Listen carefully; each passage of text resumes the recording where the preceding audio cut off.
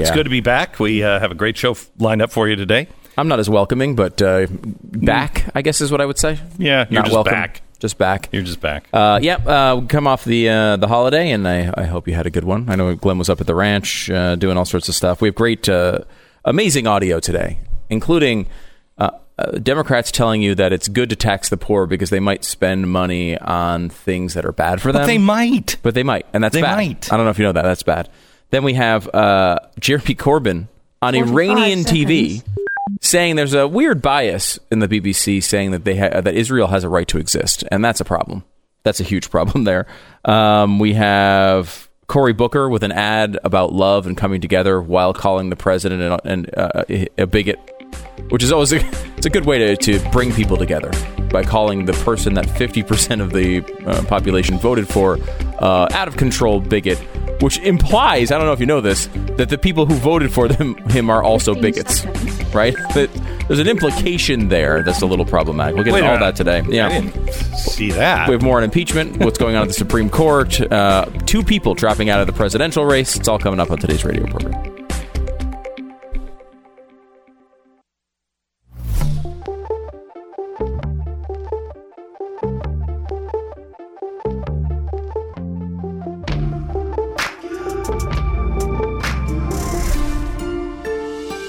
Fusion of entertainment and enlightenment. Hello, America, and welcome to Monday. And a great Monday it is. No, seriously, I say that with some good news coming your way. We have that and so much more, and, all the bad news as well, in 1 minute. This is the Glenn Beck Program. When you're trying to save for a down payment on a house, it sometimes can seem like you're trying to do the impossible. But I'm here to tell you, it doesn't have to feel that way. If you're responsible with your money, the best thing you can do for yourself is give American Financing a call. They have salary-based mortgage consultants that believe that you shouldn't have to put 20% down in order to pre-qualify for a mortgage. They have access to down payment assistance programs that can customize any loan in the industry. You could be looking at spending a whole lot less on a down payment than you originally thought. Now, 10 minutes. 10 minutes is all it's going to cost. You take 10 minutes. There's no fees or anything else. It'll take you less time than you're going to spend making the toast this morning. American Financing, a mortgage company for everybody. Doesn't matter where you are in the process, they can help. It's worth 10 minutes of your time to find out if you could be saving $1,000 or more every single month. Call American Financing at 800-906-2440. That's 800-906-2440 or AmericanFinancing.net. American Financing Corporation, NMLS 182334, www.nmlsconsumeraccess.org.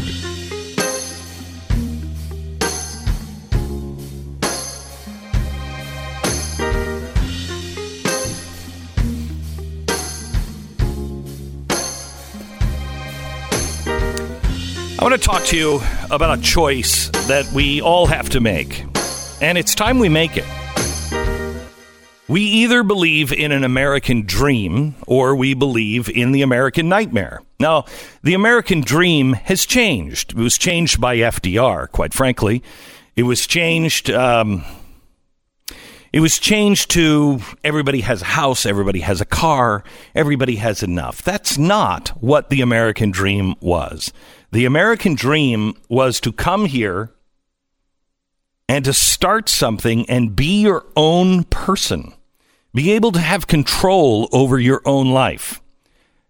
Now, the other American dream, while it was officially kind of changed and mutated by the FDR administration, that American dream that he was touting was prevalent in America for a long time. Started in 1619. Started in Jamestown. We started bringing slaves in. The British did. People came here for money and power. But that's not the American dream. That always turns into the American nightmare. The world has always had dreams and nightmares. Man makes both of them.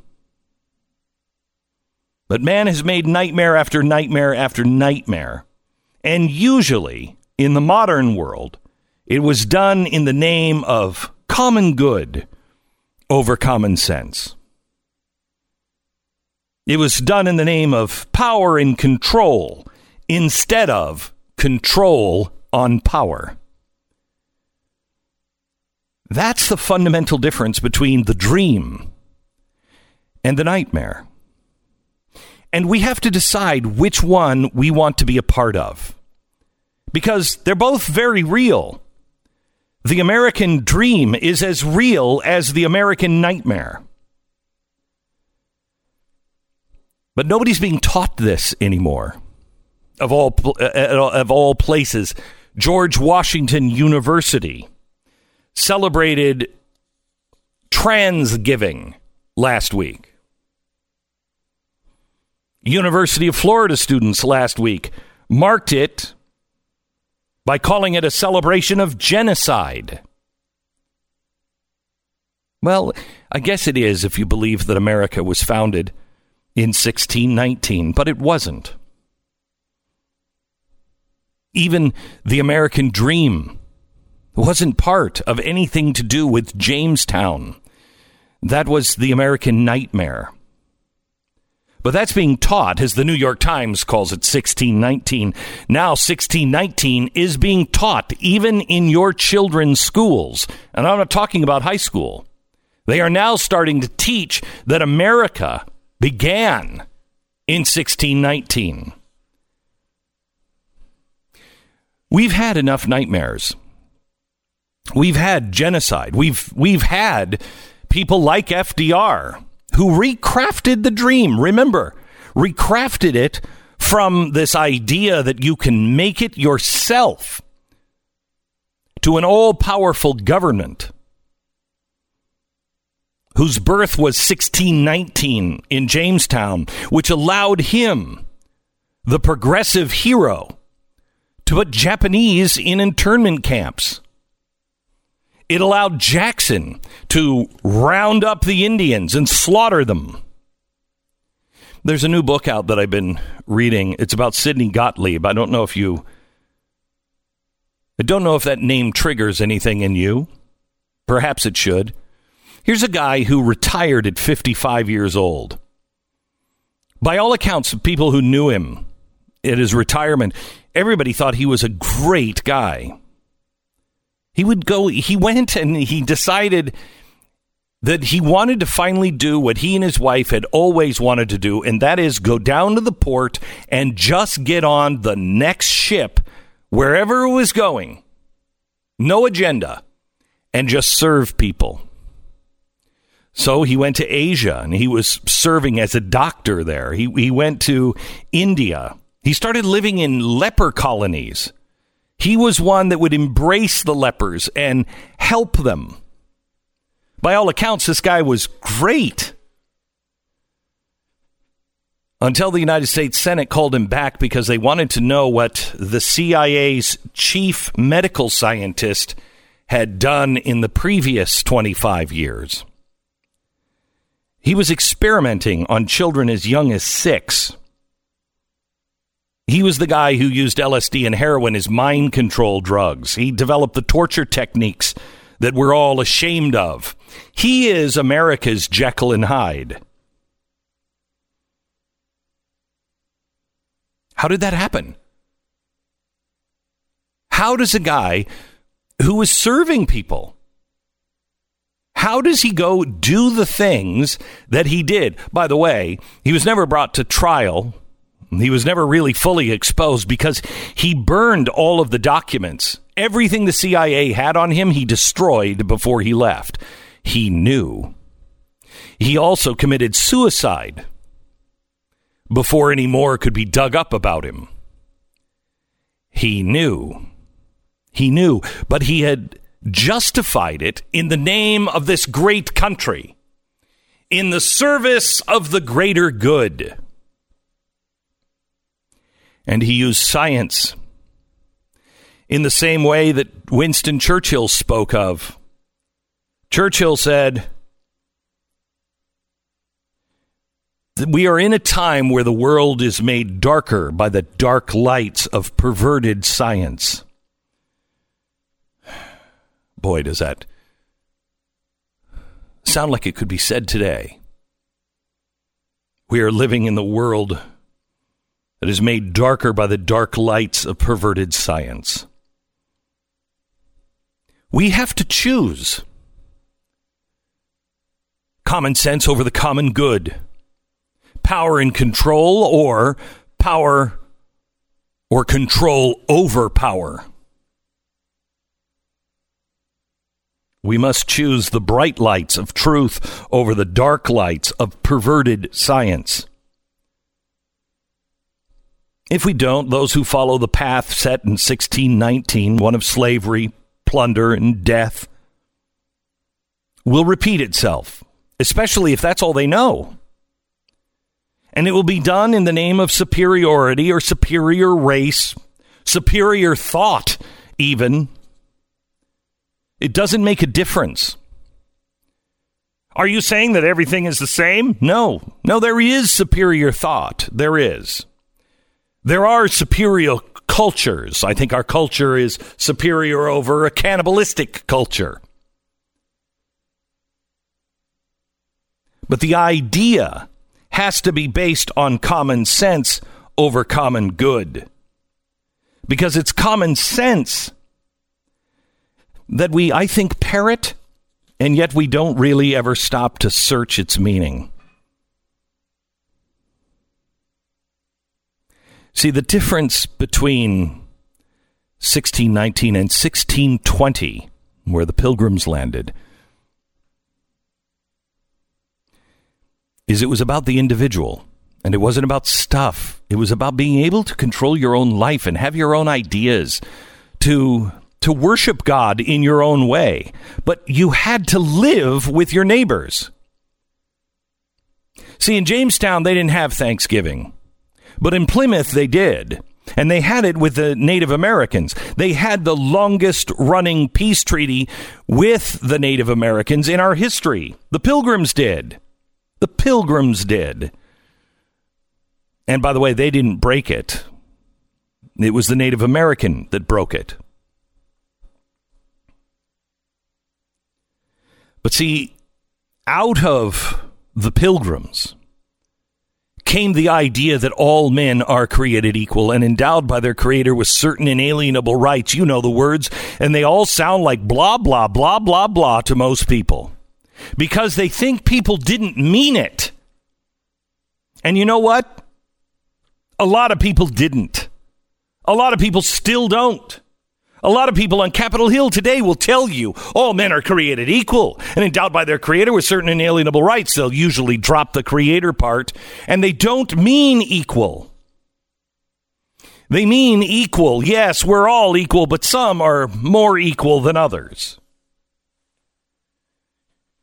But it is only the search for the true meaning of that stops oppression. Stops one man on top oppressing the other, rich over poor, powerful over the weak. It was a revolutionary idea in 1620. It's a revolutionary idea in 1776. It's still a revolutionary idea all around the world. This is why you saw over the weekend people gathering in Hong Kong flying American flags. Because it's still a revolutionary idea.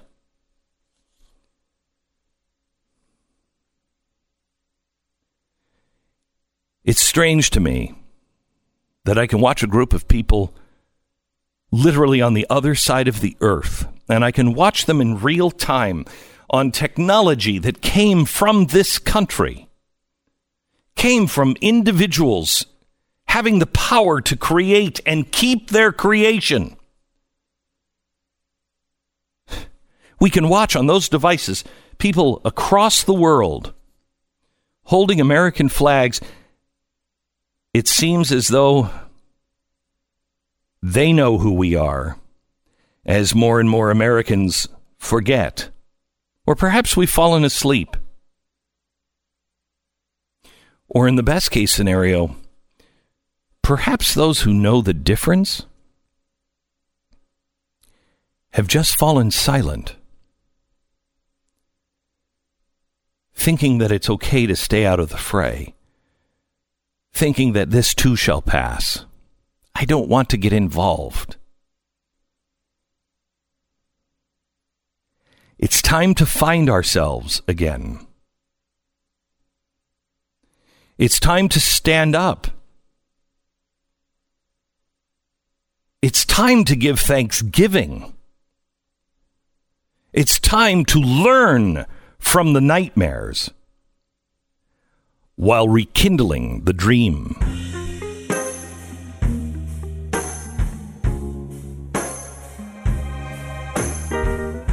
All right, some good news I think you're really going to love. If you missed the Blinds.com Black Friday sale, don't worry. Blinds.com is extended into Black Monday. Now through December 4th, visit Blinds.com for amazing doorbuster deals and up to half off on all brand new blind shades, plantation shutters, and so much more. Now, maybe you need to spruce up the home office. Maybe you're in need of a living room renovation. Or maybe it's time to get new window coverings for the entire house. In any case, Blinds.com has you covered. Every order gets free shipping, and their 100% satisfaction guarantee means that if you're not totally satisfied with the style, the color, the quality, they're going to remake your window treatments for free. Now, if you accidentally mismeasure or measure wrong, they even remake them for free for you.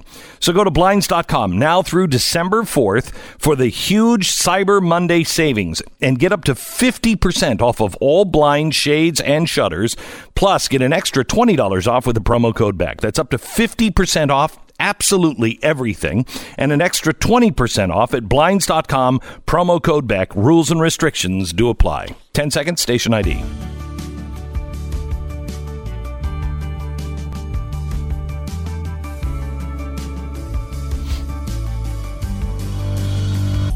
You know, I don't think that there is a better understanding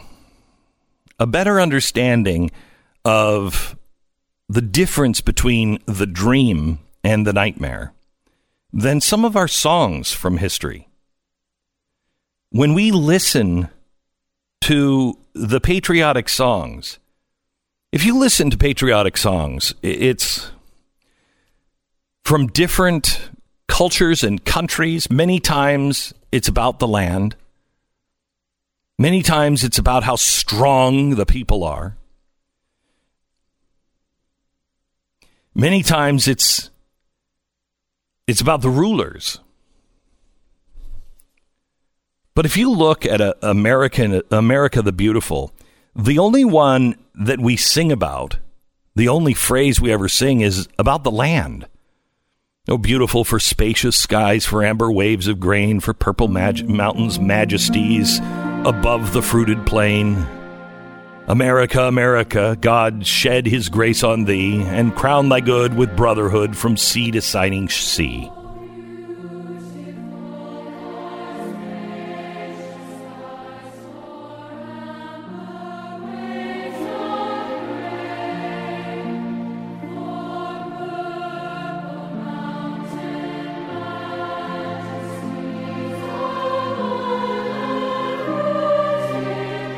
But that's not the America that we have anything to do with. That's the America that God shed his grace on. That's the land. That's all that is. Man has nothing to do with that. God has graced us with a great land that is beautiful, resource rich. It's our inheritance and one we are stewards of, not owners. But if you listen to the other parts that we don't ever sing, you first stumble onto the Pilgrim feat, not 1619 in Jamestown, but the Pilgrims, whose stern, impassioned stress a thoroughfare of freedom beat across the wilderness. The Pilgrims were not about even progress. They weren't about money. They were about freedom. They also knew that they were flawed human beings. That's why in the second verse, it's God, mend thine every flaw. Confirm thy soul in self-control, thy liberty in law.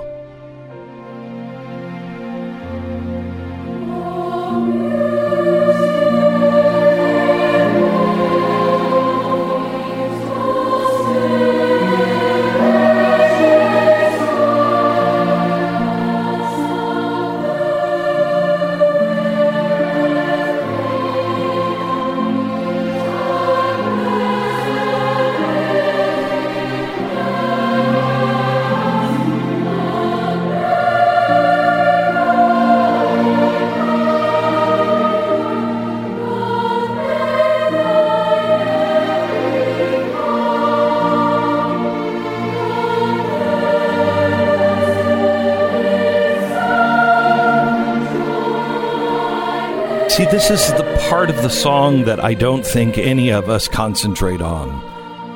God, mend thine every flaw. Are we even asking for that? We're asking for our way. We're asking for things to happen the way we feel. But that's what's gotten us here. Confirm thy soul in self-control. And then this.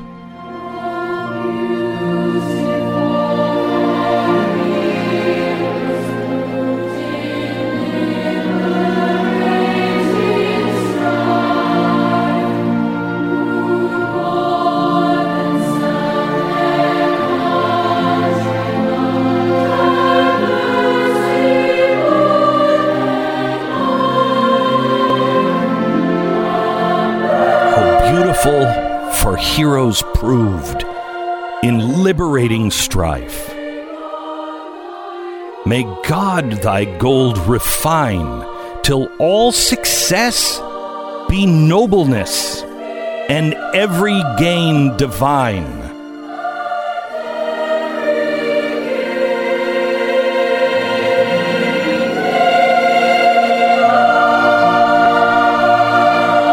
The American dream. No nightmare can come out of this. No beautiful for heroes proved in liberating strife, meaning there's nothing that is bad. There is no strife that will harm you. Who more than self their country loved, and mercy more than life. No nightmare comes of this. May God thy gold refine, till all success be nobleness. How many of us are looking for nobleness, or are we just looking for success? We need to decide nightmare or dream. You're listening to Glenn Beck. Christmas is on the way, and you're going to want to get your Christmas shopping done. This year, why not surprise that special someone you love with a gift that's going to remind them 'tis the seasoning. See, it's because I'm doing a steak thing here. OmahaSteaks.com. Enter the promo code Beck and order the favorite gift package, the gift all of your friends and family are going to love. It's $69.99. Now, it's Omaha Steaks, America's original butcher. Their steaks are the most tender, the most flavorful. You're going to love them. You order now, you'll get 4 6-ounce bacon-wrapped fillets. Oh, my God.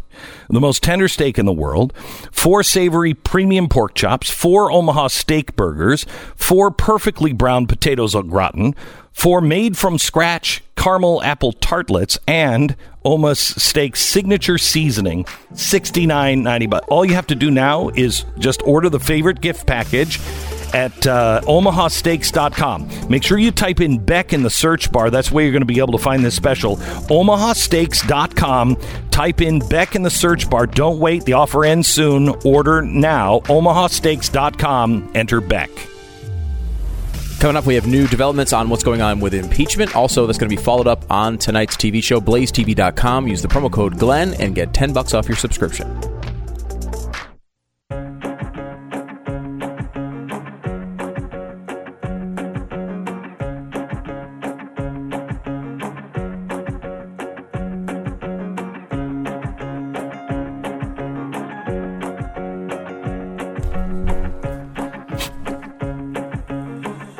You know, the Pilgrims were English, and so I think it's appropriate today that we do reflect on maybe some things that you didn't say you were thankful for, there at the, at the dinner table.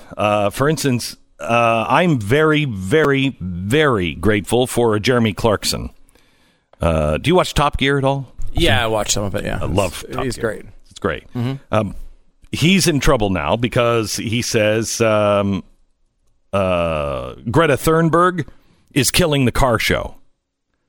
She's killing everything. I don't know if you know. She is like, oh my gosh. I think her parents just put her on a boat and like, no, you can't take an airplane. You got to take a boat, a very long boat ride across the ocean just to get her out of the house. Can you imagine living with her? And if I'm not mistaken, they had to fly the captain of the boat across the ocean. It's her parents. To then take the boat back across the ocean as if the carbon didn't count on the flight to get the captain there. Right. Right. Of course. That's the parents. That's the parents' fault? That's the parents going, look, I don't care what you have to do. Fly the whole crew in overseas, whatever. She cannot take a plane. She will be home too quickly. I do like that idea. I think that's what it is. It's not to protect her image, even though everyone realizes it's false. She's complaining about everything now. Absolutely everything. And Jeremy Clarkson went on and said that she's ruining the car shows because nobody is interested in cars anymore. He said, they're taught at school before they say mommy and daddy that cars are evil, and so it's in their heads. Richard Hammond came on and said, I hate to say it, but I think Jeremy is right. People don't care about cars because how many people are growing up with, kids are growing up with posters of their cars in their room because they don't care about it because they're bad for the environment. So I want to give thanks for Jeremy Clarkson today because Clarkson made a joke once implying that murdering prostitutes is a common pastime for professional truck drivers. And he was, they tried to get him off the show. Members of Parliament tried to get him fired for that, but he wasn't fired.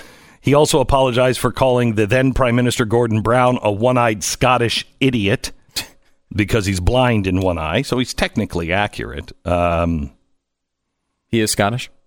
He is, yeah, okay. He is. So it is accurate. Yeah, he is Scottish. And now this, thanks to that Swedish Thunberg girl, every child in the Western world is now absolutely terrified that by this time next year, they'll have died in a suffocating firestorm. So this morning, let's have a little story to cheer them all up again. He says, everyone says that climate change is terrible, but what if it's good for mankind? That's the thing about climate change. We keep being told the next shift will be a disaster for mankind, but who knows? You might wake up one morning to find your garden full of unicorns and mermaids and big chests full of jewels and money. I mean, even the UN says it's going to be a net positive for, 60 or 70 years, where things will be. Now, that doesn't mean that your local area would be a net positive under their scenario, but as for the Earth as a whole, increased ability to grow and as we all know, the real extreme cold is worse than the real extreme heat. Extreme cold kills a lot more people. Right, than the extreme heat. But what does Greta think about all of this? I mean, because I don't know. Did you see the statement that she came out with this weekend? She was, hang on just a second. We have her on the phone? Hello? You have stolen my dreams. Pardon me? You have stolen my dreams. I've stolen your dreams? And my childhood with your empty words. I wasn't trying to... I'm one of the lucky ones. People are suffering. We must stop this. How dare you? For what? How are they suffering again? How dare you? If you do not stop driving your automobiles, I will personally take a knife and remove the thumbs of all the deniers. Because you do not care about human suffering. How dare you? Wait a minute. You would be causing humans suffering by removing thumbs. How dare you? For more than 30 years, the science has been crystal clear. And if you do not accept it, I will take a rusty railroad spike and rip open your abdomen and pull out your entire large intestine and slice it in its entirety the long way. Can I ask? Because you don't care about human lives. How dare you? Right. Is there any truth to the rumor that maybe your parents are sending you on this global trip so they could be away from you? Is that... Mr. Beck, I will be watching you. You'll be watching me. I will be watching you. All right. Okay. And I will, if you only want to cut emissions by 50% and give us a 50% chance of survival, I will break into your home and I will kidnap your whitest child. And I will personally lower their bodies into a vat of hydrochloric acid via cable. And I do this because you and your 0.9 degrees Celsius temperature rise don't care about the lives of children. How dare you? Okay, all right. Thank you very much, Greta, which sounds like she's starting to become a supervillain. Because I'm pretty sure my kids would escape from whatever elaborate scheme that she had planned. Even your whitest child? Even my whitest child might be able to do that. All right, making a decision is really hard, especially decisions that require you to spend money. One decision that should be easy to make now is having good home security. There's no premium on peace of mind, but some good news for you. You're going to find that you need Simply Safe and can afford Simply Safe. Simply Safe is your one-stop shop for home security needs. This week, Simply Safe is offering their best deal of the year. You'll get 25% off of any new system, plus a free HD security camera with Simply Safe. You're going to get everything you need to keep your home safe. Entry sensors, motion sensors, a smart lock, video doorbells, security camera, whatever you need. Plus, Simply Safe offers the 24 protection monitoring with police dispatch that's 3.5 times faster on average than with all other security systems.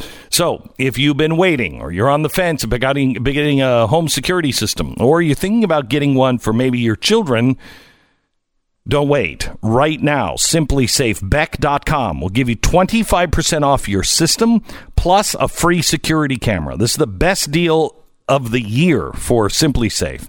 Order this week. You'll get this exclusive offer, 25% off and a free security camera at SimplyBeck.com. That's SimplyBeck.com. You're listening to Glenn Beck.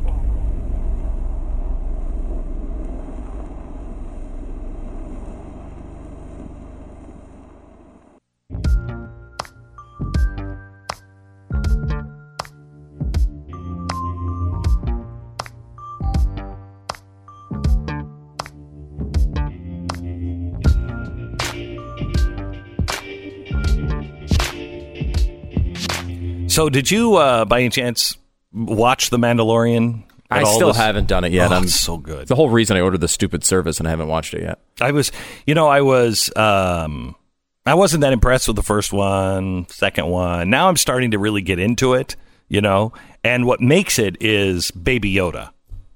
I've been seeing this on the social media. Everyone's posting Baby Yoda. I don't really understand it yet. So cute. I'm not going to tell you anything about it, but so cute. So cute. He's like, it's not Yoda because it's after Yoda's dead, so I don't know who it is. It's some Yoda-like creature? Yeah, it's, I don't know. My son tried to explain it. He knows all the canon of it.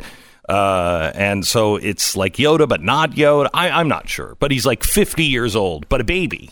And so incredible. It is everything that George Lucas has tried to do with every single episode of Star Wars, where he's like, I'm going to put Jar Jar Binks in them because the kids will love it. And then everybody hates it. Ewoks are on the borderline of that. Yeah, right. There's always something. The Ewoks are in that borderline. Well, look, I'm a very much a hater of Return of the Jedi. As like, I think it's a crappy movie. Actually, it's very mediocre, and everyone else thinks those first three are all on the same level, which they are not. The third one is much weaker, and it's largely because of the Ewoks. Yes, I agree with you. I don't even like the Jawas. They're like, Houdini. Yeah. I don't know why they're always talking about Houdini. I don't know why, but in everything. So I'm not a really big fan, because that was another thing where he's like, I'm going to make these cute and the kids will love them. Now that he's not involved and Disney is involved, Disney's like, we know how to make cute things. And it is, oh my gosh. You'll watch the show after like 3 episodes and you will just fall in love with Yoda. And I'm watching it last night and I'm thinking, Disney is genius. Think of the money that they're going to make. They buy the Marvel universe. Mm-hmm. They buy the Star Wars universe. They put a Star Wars, you've been there, a Star Wars land in Disneyland, and then The Mandalorian comes out with Apple or with Disney Plus, and it's brilliant. I would be so anxious to hear you say it, because I bet it is the same land that you find in Disneyland. That's interesting. Yeah, because we went over this last week a little bit. They have 6 movies this year that have already made $1 billion worldwide. 6 this year.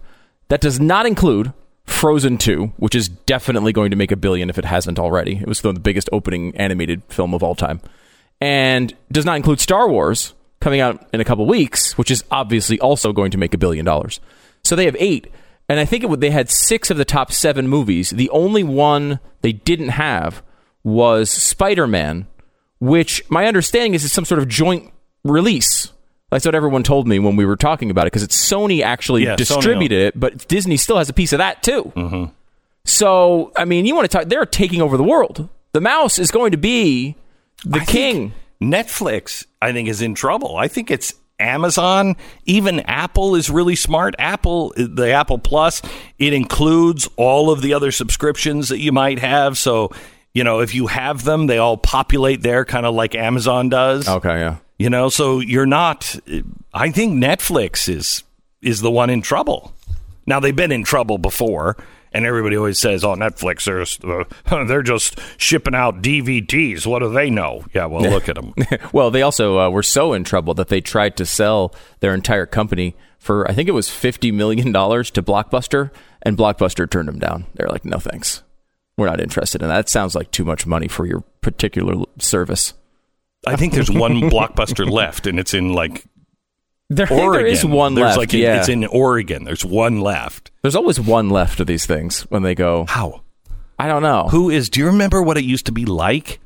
Especially if it was going to snow, everybody else would be at the grocery store buying bread, and I'd be like, "We got to go to the video store." Yeah, and then there'd be no videos there. Nothing. I mean, I know, there's the typical thing that as you get older, you start whining to your children about how tough your life was in comparison to theirs. I mean, it's Bill Cosby pre-rape was talking about walking uphill both ways to school in the snow. Like that, it's that same thing. But I can't even express to my children what the difference is. Like, I remember having to search through rare record stores to find a specific song that was released only in the UK that you could go, and now it's the easy. Every song is available. Every movie is available. Everything is available all the time, and it's just normal life to them. My son, he comes and is like, "Hey, Dad, you got to hear this song. This is a great song."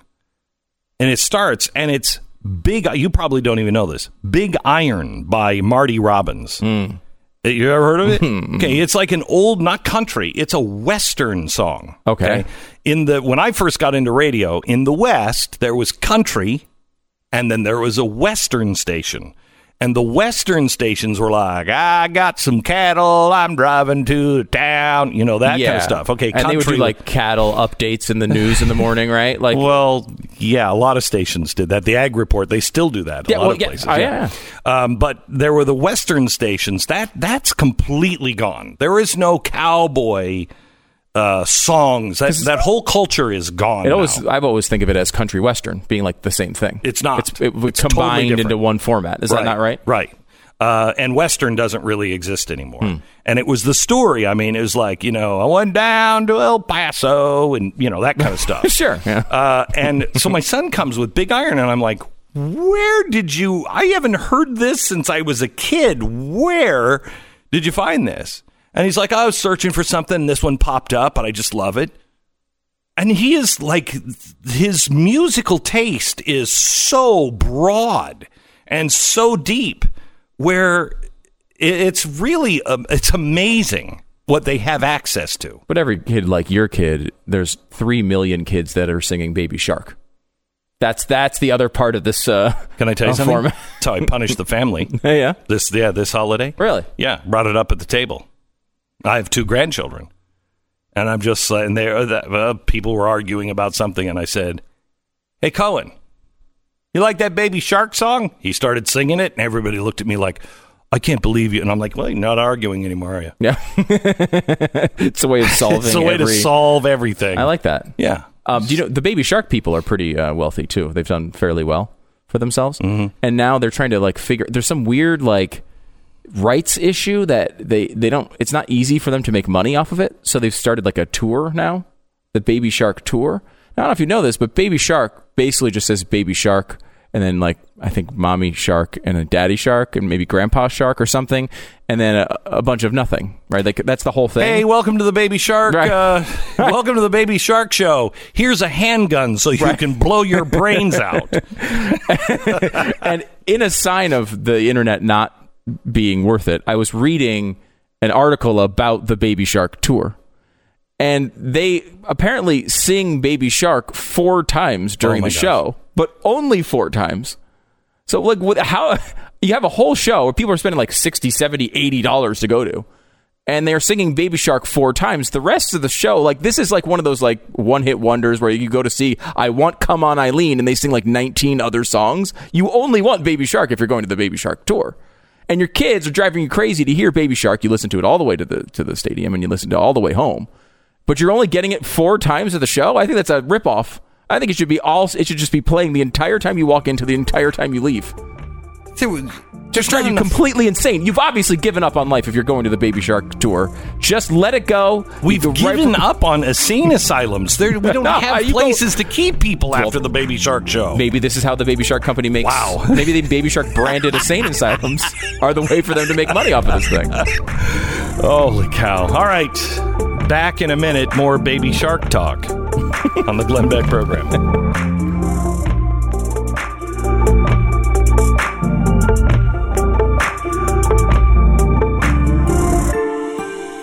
Listening to Glenn Beck.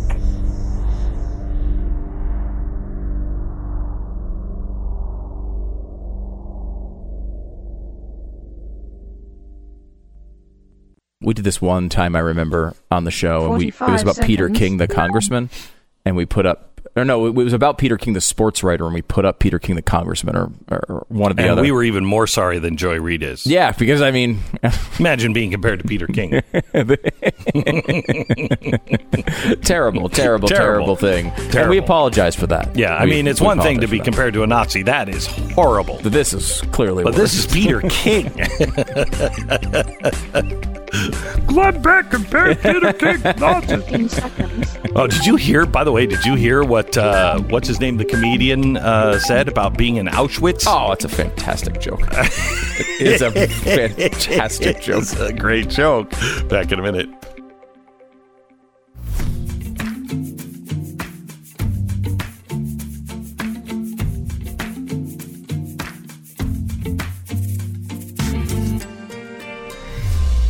The fusion of entertainment and enlightenment.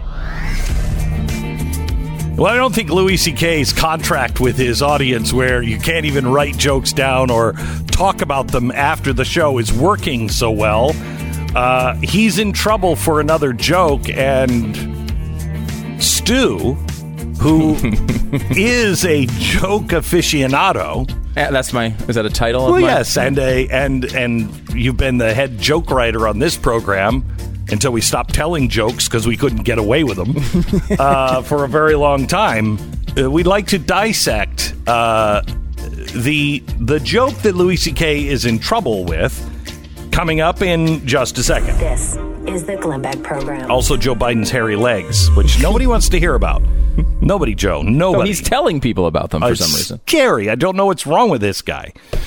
Giving gifts, wonderful part of the holidays. But give a gift to somebody who, isn't trying to harm you. Wouldn't that be good? That's what you're doing if you're browsing or shopping online using unsecured Wi-Fi, even if it's password protected. You could be giving the gift of visibility into your personal information to hackers whose interest is to, hack into your Wi-Fi connection, watch your activity, and jackpot steal your information that you're sending and receiving. This is the worst time. In fact, today is probably going to be one of the worst days for cybercrimes because they're going to find your information. You're online buying stuff on Cyber Monday. You need protection that will evolve with you, and new Norton 360 membership provides multiple layers of protection with a secure VPN to protect your privacy on public Wi-Fi and provide real-time security for your devices. Now, nobody can prevent all cybercrime, but Norton 360 is a powerful ally for your cyber safety during the holidays and beyond. And until December 8th, you're going to get a special radio offer of up to 60% off an annual subscription on your first year at norton.com/Beck. That's 60% off at norton.com/Beck. All right, now we're going to go into joke analysis mode, which is always very good.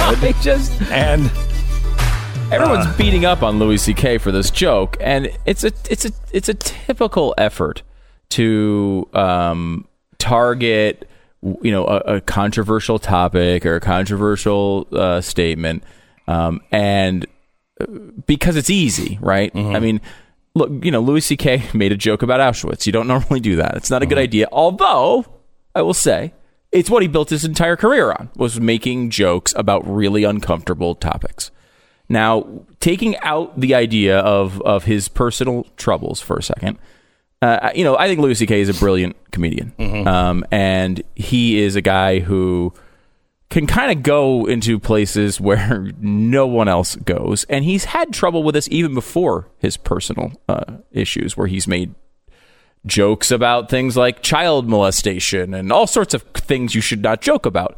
However, there's a reason you do that, right? And he's doing it to push those boundaries intentionally. And if you go to one of his shows, you know what you're in for. This is the point of it, right? He's taking you down roads. He's making you feel icky and then bringing it back around. Like he's a yo-yo. He puts you down to the darkest place that you're going to be, and then he brings you out of it somehow. So the joke he got in trouble with was, he said, I'd rather be in Auschwitz than New York City. Now, if you've ever lived in New York City, there are times, not very often, but there are times that someone could say Auschwitz or more of this, and you'd go, well, no, wait a minute, let me think about it. Okay, so first of all, this is a joke not about Auschwitz. Yes, it's not. But about New York City. Correct. Right? The point is he's comparing New York City to something very, very, very bad. Right. However, it's not even really a joke about that. And the reason he's saying it's about New York City, because he's saying, it's tough now for him, right? Like he's gone through his personal sort of storm here. And he makes jokes about that as well. How it's not a good idea maybe to offer to show certain body parts to people. That's maybe not, right. I believe the term he said is it's not very popular. Right. Which is true. Right. It's really not popular. Yeah. So he says, I'd rather be in Auschwitz in New York City. And then he says, I mean now, not when it was open. Right? Like he's luring you into believing something and then pulling you back out. And I have to tell you, I've been to Auschwitz now. Right. It's still really awful. Really creepy and awful. You really don't want to be there, even now. No, it's not exactly you did go on vacation to it, and many have. And however, I was quickly taught by my wife, that's not a vacation. Right. Auschwitz, there's no part of vacation where Auschwitz fits. It's the last time you were allowed on Travelocity. That's basically what that vacation was. It was the last time I was allowed to make any vacation plans. But he is not mocking out. First of all, he's Jewish, but he's not mocking Auschwitz victims. And we get to this point where we all just kind of sit around and search for things that will be offensive to us, right? Like, I understand if you had a relative who died in Auschwitz, like there is a horrible, memory that maybe it drags out. But again, you're going to a Louis C.K. show. We've been doing this since the producers. We've been mocking this stuff for a very, very long time. It's the only way. Heroes, it's the right?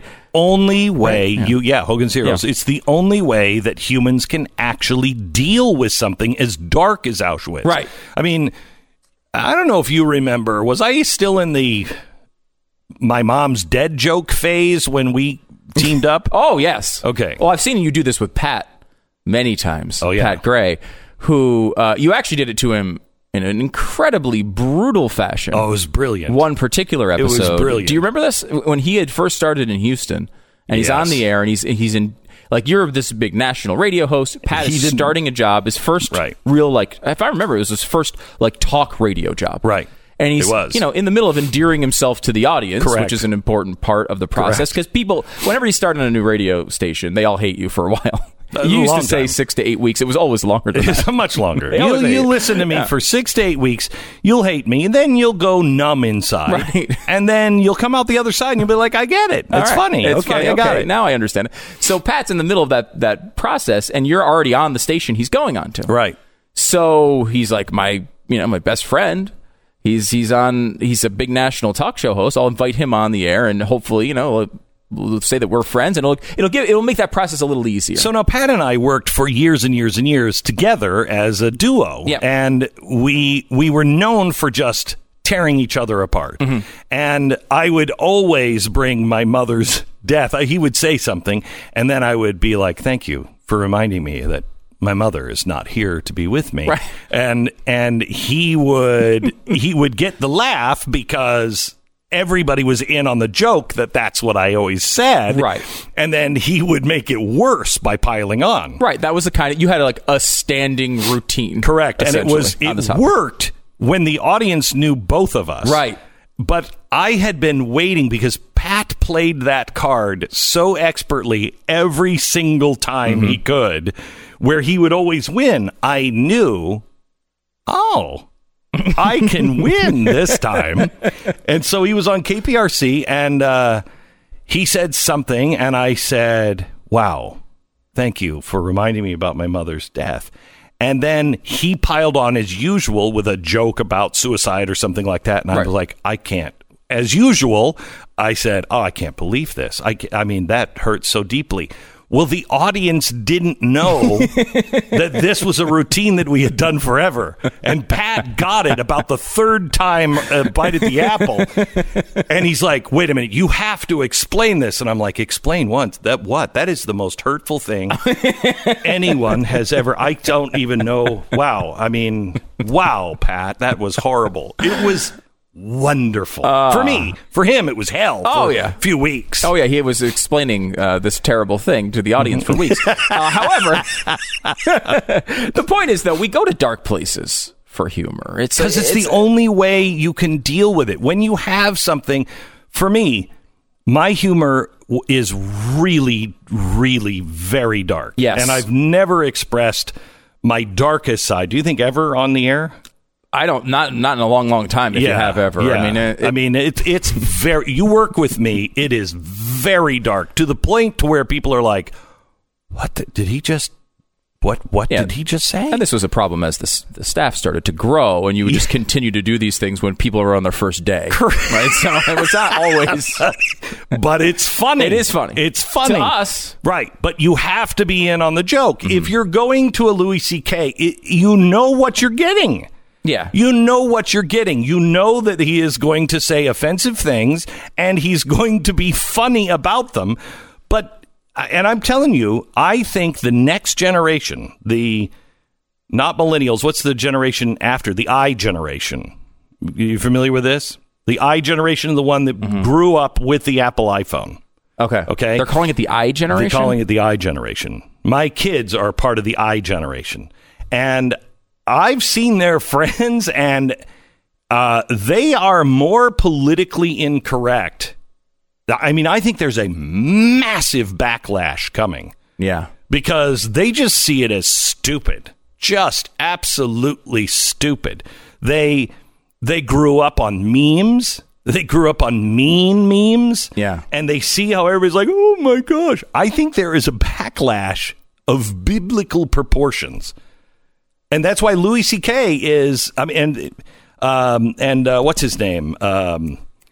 Dave Chappelle? Dave Chappelle. Mm-hmm. They are leading the way, and they can get away with it. You know, teenagers can't, but they're getting away with it at this point because it's really smart. That's a smart Auschwitz joke. Yes. Okay? And it brings you down a road where you're like, oh my God, what is he about? Horrible. Oh, he actually is. Yeah, like, he brings you back. I mean, not then. When it was open. Yeah, that's great. It's a great joke. That's great because he's turned it on you. Yes. Like you were the bad one problem. Thinking that, yeah. I wasn't thinking that you were doing it. You were. Oh my gosh, I'm disgusted by you. And both of those guys are technicians with this stuff. They are Yes. I mean, Chappelle, for all the praise that he got from this last special from the right and all the opposition from the left, because he happened to say a couple things that I guess you might consider moderate. I mean, they weren't even like, it's not like he's a hardcore conservative here. He just said a couple of things that you might consider kind of moderate. And because of that, a lot of people on the right sort of discovered him beyond, the Comedy Central show from back in the days. But the guy's a technician as a comedian. Comics will tell you that he's the comedian that they look up to, because of just his ability as a surgeon with the art. And, I think Louis C.K. is in that realm as well. I mean, and the fact that he's kind of now just doing these small clubs, and the only thing you ever hear about him is when he makes a joke that's offensive so that everybody can have their clickbait for a few weeks, because he had these personal issues where it does not seem that he did anything illegal, but was kind of a dirtbag, that now allows click, click, click, click, click every time he tells a joke about sex or about something tawdry, or even this, where it's just generally offensive. Well, he was always making offensive jokes. It was his entire career. His entire career was doing this with skill. And I think this is just another example of it. Now, he did do it in Tel Aviv, we should point out. So that is maybe a part of the reason why. But again, that's Tel Aviv is not Jerusalem. Tel Aviv is New York City. You walk down the streets of Tel Aviv, you're either in Silicon Valley or New York City. It's a very, very liberal, progressive part of Israel. It's a totally... You go to Jerusalem, and it is Jewish and sacred and religious. Tel Aviv is not. So him going to Jerusalem and saying that joke would be taken differently than in Tel Aviv. I mean, it's still one that I would say I might leave out for Israel. Yeah, it's still one in a country basically founded because of Auschwitz. It's risky. It's risky. I mean, if I was advising him, I'd be like, I don't know, that one might be a little risky there. Save that one for Iowa, maybe? All right, I want to tell you about the X chair. This is what my wife wants for Christmas. That's what you're getting, honey. Congratulations. There's not going to be... I don't like it. Stu loves this. When his wife... Because your wife just emails. Get this, this, and this. She was telling me the other day, she wants... She actually asked for a vacuum. Oh, yeah, send me the link. It'll be under the tree. Good luck. A vacuum? A vacuum. She wants a vacuum. You know what she wants for Christmas? Our floors to be cleaner. That's what kind of husband I am. You're welcome, America. Wow. Wow. It is our 20th anniversary coming up. In January is our 20th anniversary. I mean, you're a vacuum, too. You're getting, she didn't ask for it. I'm just taking a chance. Yeah. Just going with a Dyson. Yeah, no, unless she's asking for it, and specifically for Christmas. Oh yeah, I want a link. I want proof. I want email evidence so I can bring it to the audience later. You said you wanted, because this is what my wife. She sent me a note. That's what I want for Christmas. I got home. I'm like, I know. And she's like, but they're on sale. The X chairs are on sale right now. And I'm like, honey, you know about the X chair because I read the commercials for them. Anyway, they have the dynamic variable lumbar support. They have 10 settings. They are really comfortable. I bought one for Steven Crowder as a welcome to the company kind of thing. Oh, nice. Because he was bitching about his chair. He's got a studio that is unbelievable. He built this studio just a few miles away from here, and it is gorgeous. And remember, we were in there. We were helping him move in, and we're like, this is beautiful. Yeah, except the chairs suck. So I'm getting him an X chair. We have to do it this week. Come with me. Oh, okay. I got to do it this week. Anyway, X chair is what you need for the holidays. X chair 30-day, no questions asked, guarantee of satisfaction, zero risk. Call now, xchairbeck.com. It's on sale for $100 off. Plus, you get a free set of the new X wheels with your chair if you use the promo code BECK. It's xchairbeck.com, promo code BECK. 10-second station ID.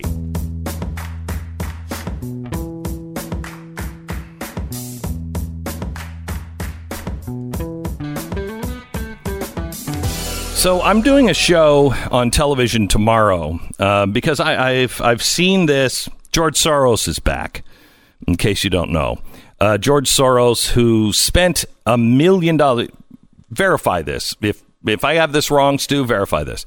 George Soros spent $1 million, contributed $1 million to Media Matters, something that he started, and contributed $1 million specifically to take me down.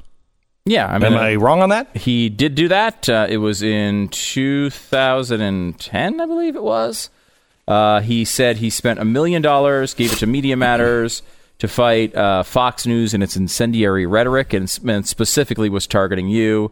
because this was right after he did a series of shows about him and his influence. And again, this idea that because George Soros, is, the thing that they're now going after is they're like, oh, well, it's anti-Semitic to criticize George Soros. He's one of the largest Democratic donors. You can't just take the large Democratic donors off the table for criticism.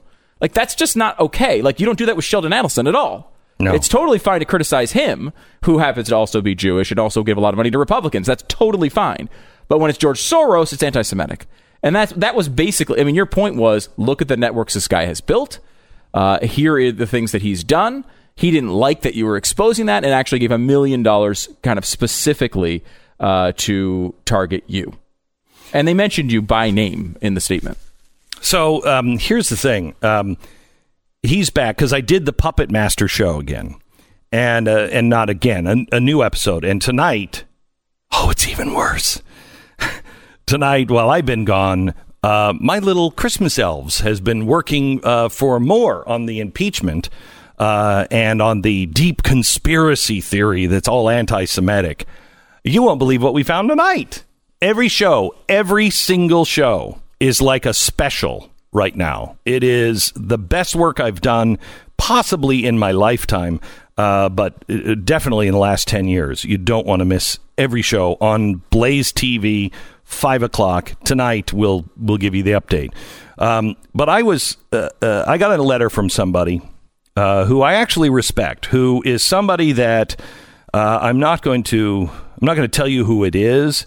He's a guy that I met with recently, about 6 months ago, actually had dinner, and he said, I think he went through a friend of mine and said, I really want to have dinner with Glenn, but he hates my guts and he is not going to want to. And so my friend said, hey, you want to have dinner with this guy? And he said, apparently you guys don't get along. And I said, I don't even remember. What are you talking about?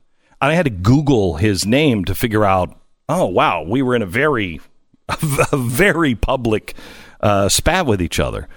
So I had dinner with him and I said, listen, past is past and I forgive you if you forgive me and let's just move on. So he wrote to me and he's Jewish and he was one of the guys who was leading this anti-Semitic thing against me using Soros money, if I'm not mistaken. And when we had dinner, he was talking about, look, I didn't know some of the things that you were saying. I didn't understand all of it.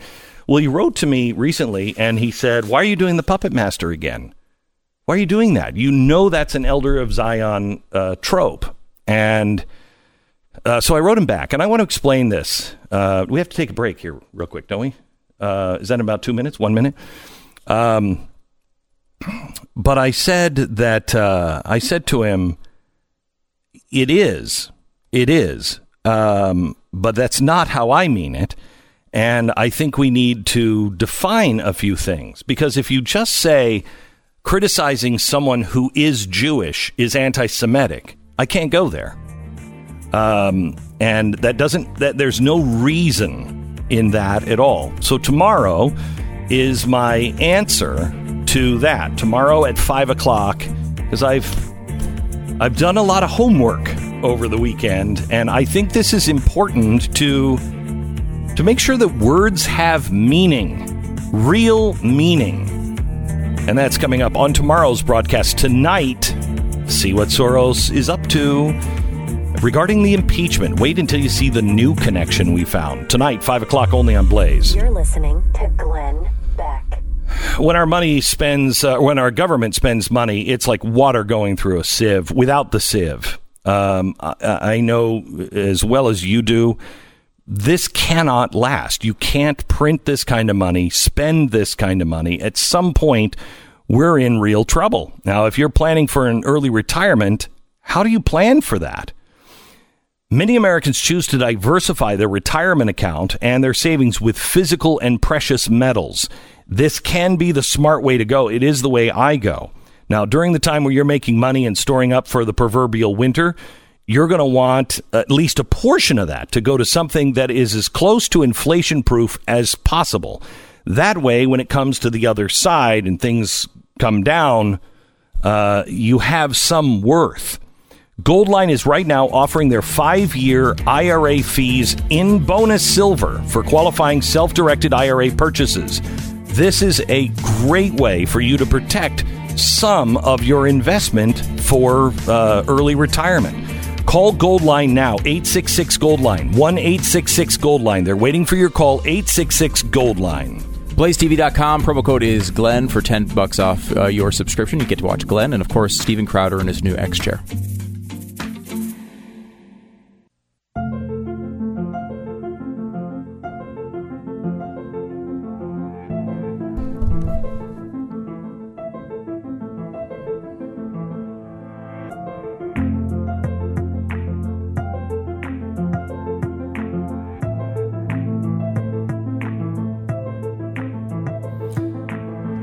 So what is Joe Biden?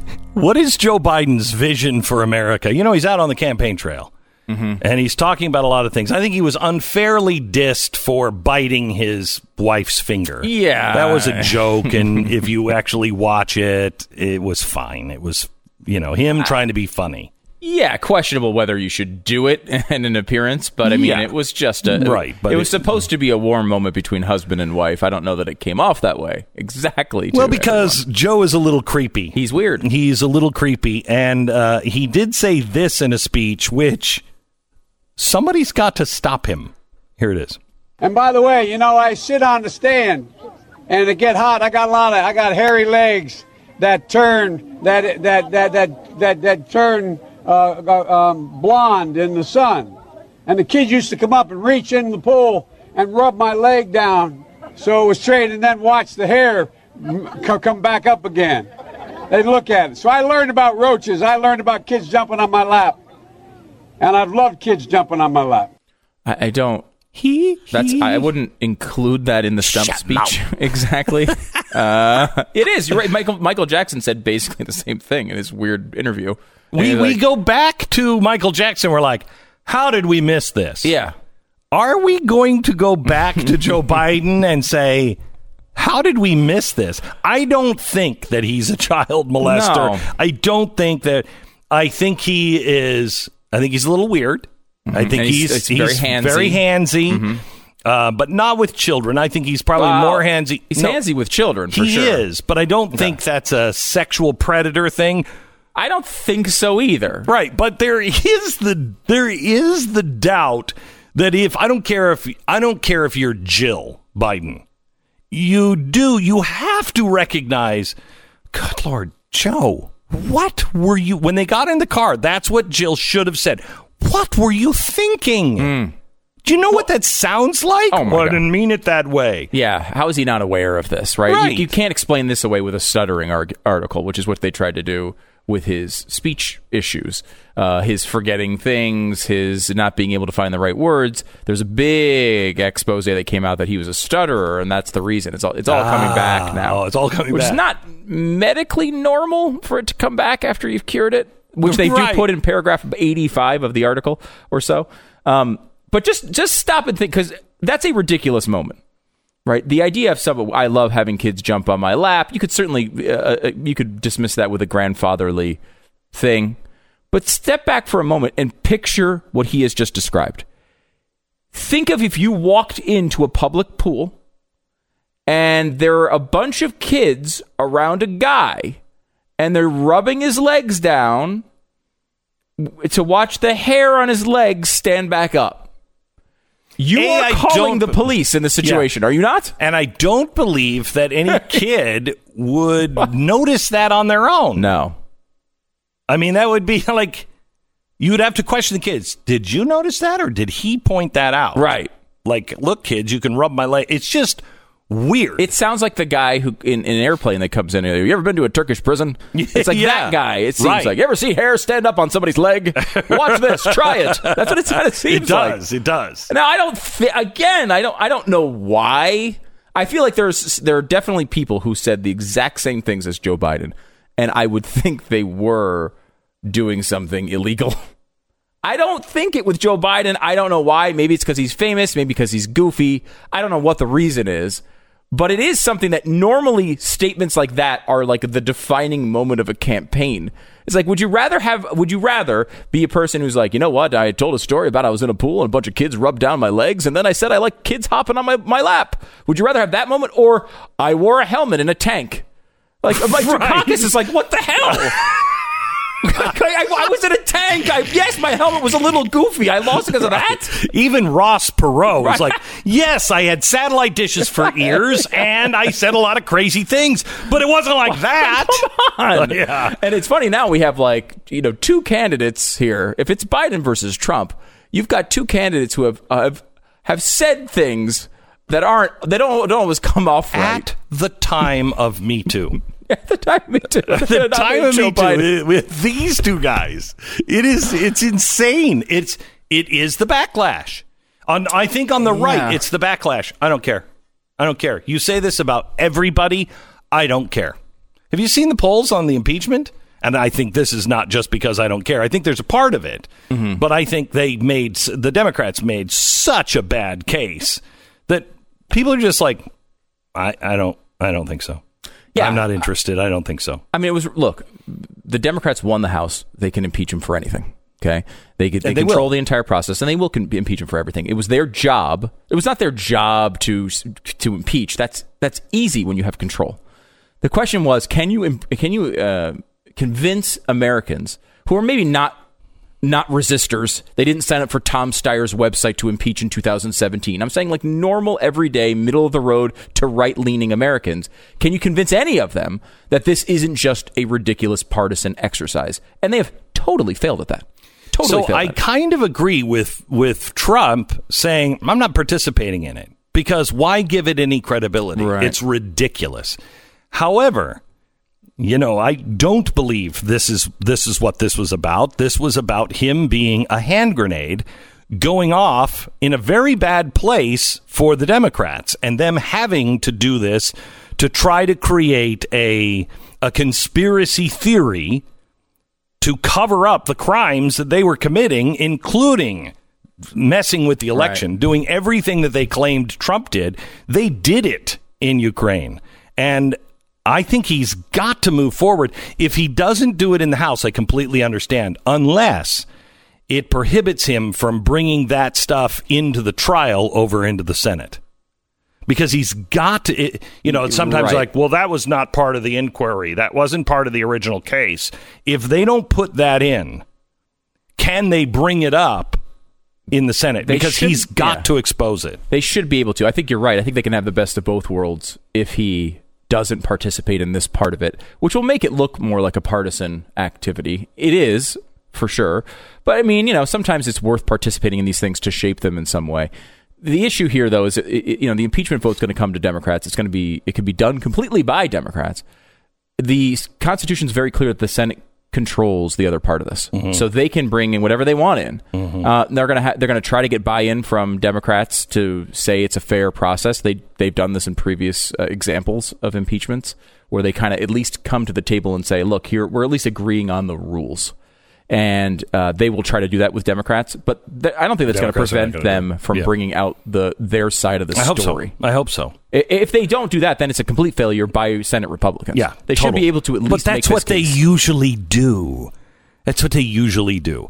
One more vision of America. This one is from Michael Bloomberg. Now, Michael, as you know, is just a wonderful individual. Oh, that's all sorts of Me Too problems himself, by the way. Oh, man. You should see some of the comments they have him quoted in multiple articles by liberal journalists saying how he's objectifying women, how, he has people who are on his staff saying, that he used to come up to him when one of the women said that when she waited too long to dye her hair, that he would come up to him and say, hey, how much does it cost to get your hair colored with those two colors, because you've got a third one, gray, coming in. It was hey, look at the it wasn't but a different word. Look at the butt on her, to a liberal journalist in front of liberal journalists. I mean, he was known for spouting. Well, they did. They actually put it in stories, and he was known for spouting off very anti-women, like, settle down, lady. I got that you have this job, but you're a woman. Like, stay down there. The glass ceiling is below where you are. He's currently. absolutely unlikable. Yes, he's and unlikable. Objectifying women like crazy. Yeah. No, for sexual reasons. But I just want you to hear this new tactic by a Democrat on taxes. Listen to this. Taxes are regressive, but in this case, yes, they are. That's the good thing about them, because the problem is in people that don't have a lot of money. And so higher taxes should have a bigger impact on their behavior and how they deal with themselves. So I listen to people saying, oh, we don't want to tax the poor. Well, we want the poor to live longer so that they can get an education and enjoy life. And that's why you do want to do exactly what a lot of people say you don't want to do. The question is, do you want to pander to those people, or do you want to get them to live longer? And there's just no question. If you raise taxes on full sugary drinks, for example, they will drink less. And there's just no question that full sugar drinks are one of the major contributors to obesity, and obesity is one of the major contributors to heart disease and cancer and a variety of other things. So they know better. Yeah. Here's a progressive that knows better than the poor people. Yeah. He's going to make sure the poor people are good by taxing them out of everything that they may like. Right. How do we save their lives? We take their money so they can't spend it on bad things. And, it's funny. There are people who are more leftist than Michael Bloomberg, but I don't know if there's anyone more purely progressive than Bloomberg. He absolutely believes he is the smartest guy, and if you just implement what he wants, it will be better for you because you don't understand as much as he does. I'll give you a tie on Elizabeth Warren, but they're cut from the same cloth. Yeah. They're smarter than everyone else in the room, and they have a plan for everything.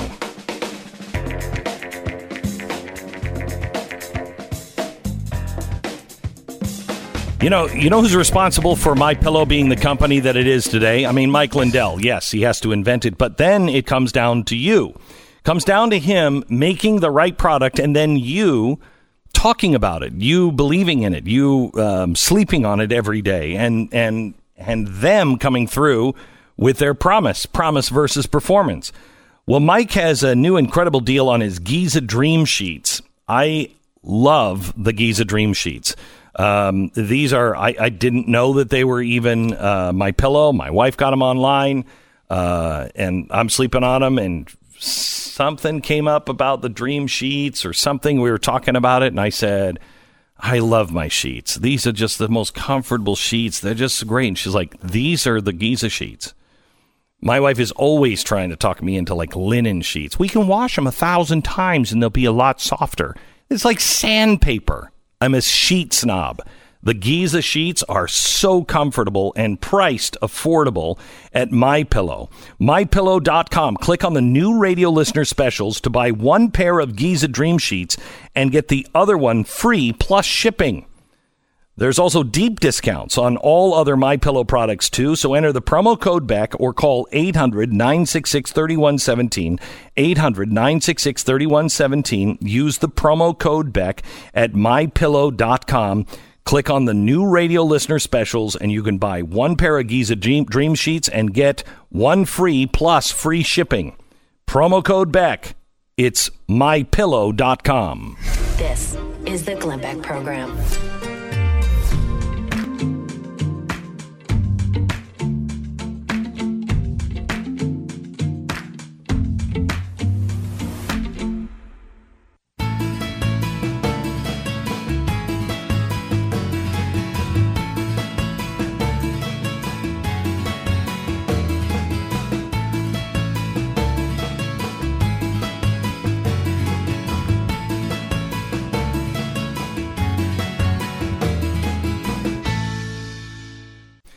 Welcome to the program. So glad that you're here. The case for the Supreme Court is interesting. The one they're taking up with New York. Apparently, in New York, you can only take your handgun if you have a permit. Which, good luck getting one. You can only take it to one of 7 sites that are New York sanctioned in New York to shoot. If you have your gun, even if it is broken apart and the ammunition is in the glove box and the car is in the trunk, you still can go to jail for that. Well, that was the ordinance they passed. Correct. However, they've repealed the ordinance. Why? Because they thought it was unconstitutional? No.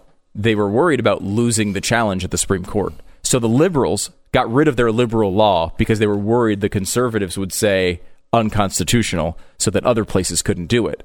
It's just hilarious. It shows how they're running from the court right now on this topic. They haven't done anything really since Heller, which was the big decision that said, yes, you can have individual right to firearms. And then there was a follow-up about Chicago after that, which said it's not just in Washington, D.C. and you can't just pass city laws doing this. But there hasn't been a big ruling on guns in about 10 years. And this one, I think shapes up relatively well. I mean, we know for sure there's at least 2 votes in Thomas and Gorsuch who are on the right side of this. And it seems as if Kavanaugh will be on the right side. It's the speculation. I would be surprised to see Alito go a different direction, which gets you to 4. Now, Roberts, of course, is a complete, who knows? He just decides these things on what he thinks is going to look good in the papers the next day, it seems like. But that is it's a big one, and I think there's a good chance, there should be, this is an easy one. If you have a standard on firearms that is part of a constitutional right, cities can't pass ordinances that ban that right. Then they're banning it to a point to where if you have a gun in the city, you can't. Let's say you're going out to a hunting range outside of the state. You're going to a state where you're allowed to carry your gun, and you have the right license for that state, and you're going to the airport. You can't do it. Yeah, you can only move your gun from your home to a shooting range and one of the 7 New York sponsored shooting ranges. That's it. It's not the Second Amendment. That is crazy. And they know that. They've ignored these rulings. The Supreme Court, one ruling in 1972, Roe versus Wade, is basically, the only thing in the Constitution as far as the left is concerned. And you can't challenge it, and it's settled law, blah, blah, blah, blah, blah, blah, blah. But when there's a conservative ruling in the Supreme Court, they just ignore it. They just pass all these laws anyway and wait for it to go up to the court and hope that they don't get accepted by the court, which is what the court has been doing relatively recently until this time. And here, the Supreme Court's going to take it on. And when they realized the Supreme Court was going to take it on, they're like, actually, we just repealed that, and there's no reason for you guys to look at it. That was their defense. So this is going to be interesting. It should be obvious what should happen here. Whether it is obvious is, of course, under the power of John Roberts. And we've seen how that goes in the past. Sometimes it's okay, but most of the time it's questionable to insane. Well, it should be common sense. It should be easy, and it would have been on the earth that you and I grew up on. But somehow or another, we all slipped through a wormhole, and we're on a different planet. Looks a lot like the place we used to live, but not so much. Not so much. We'll see how it changes even further with Epstein. Did he kill himself? Chad Prather next. You're listening to Glenn Beck.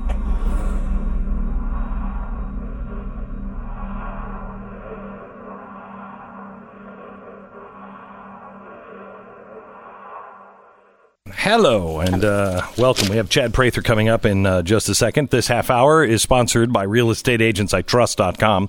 We have over 1,000 active agents all across the country. They're waiting to list your home and get it sold on time and for the most amount of money. It's realestateagentsitrust.com.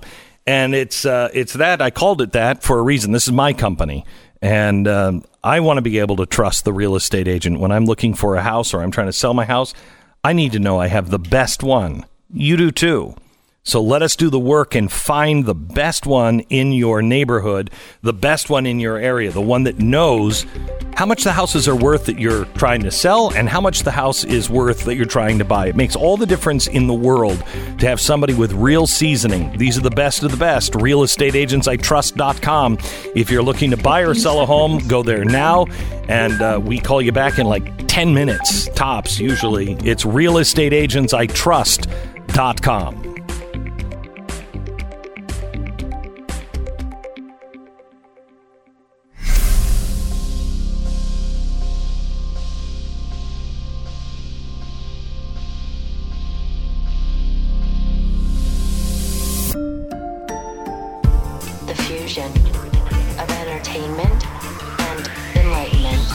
So we have conspiracy theories and we have conspiracy facts. Where does the Epstein murder or suicide fall? Is it still in theory, or are we starting to have facts that back up that theory? A guy who's done an extensive amount of work and has a 3-part special out right now on Epstein and what happened is Chad Prather. He joins us in 1 minute. This is the Glenn Beck Program.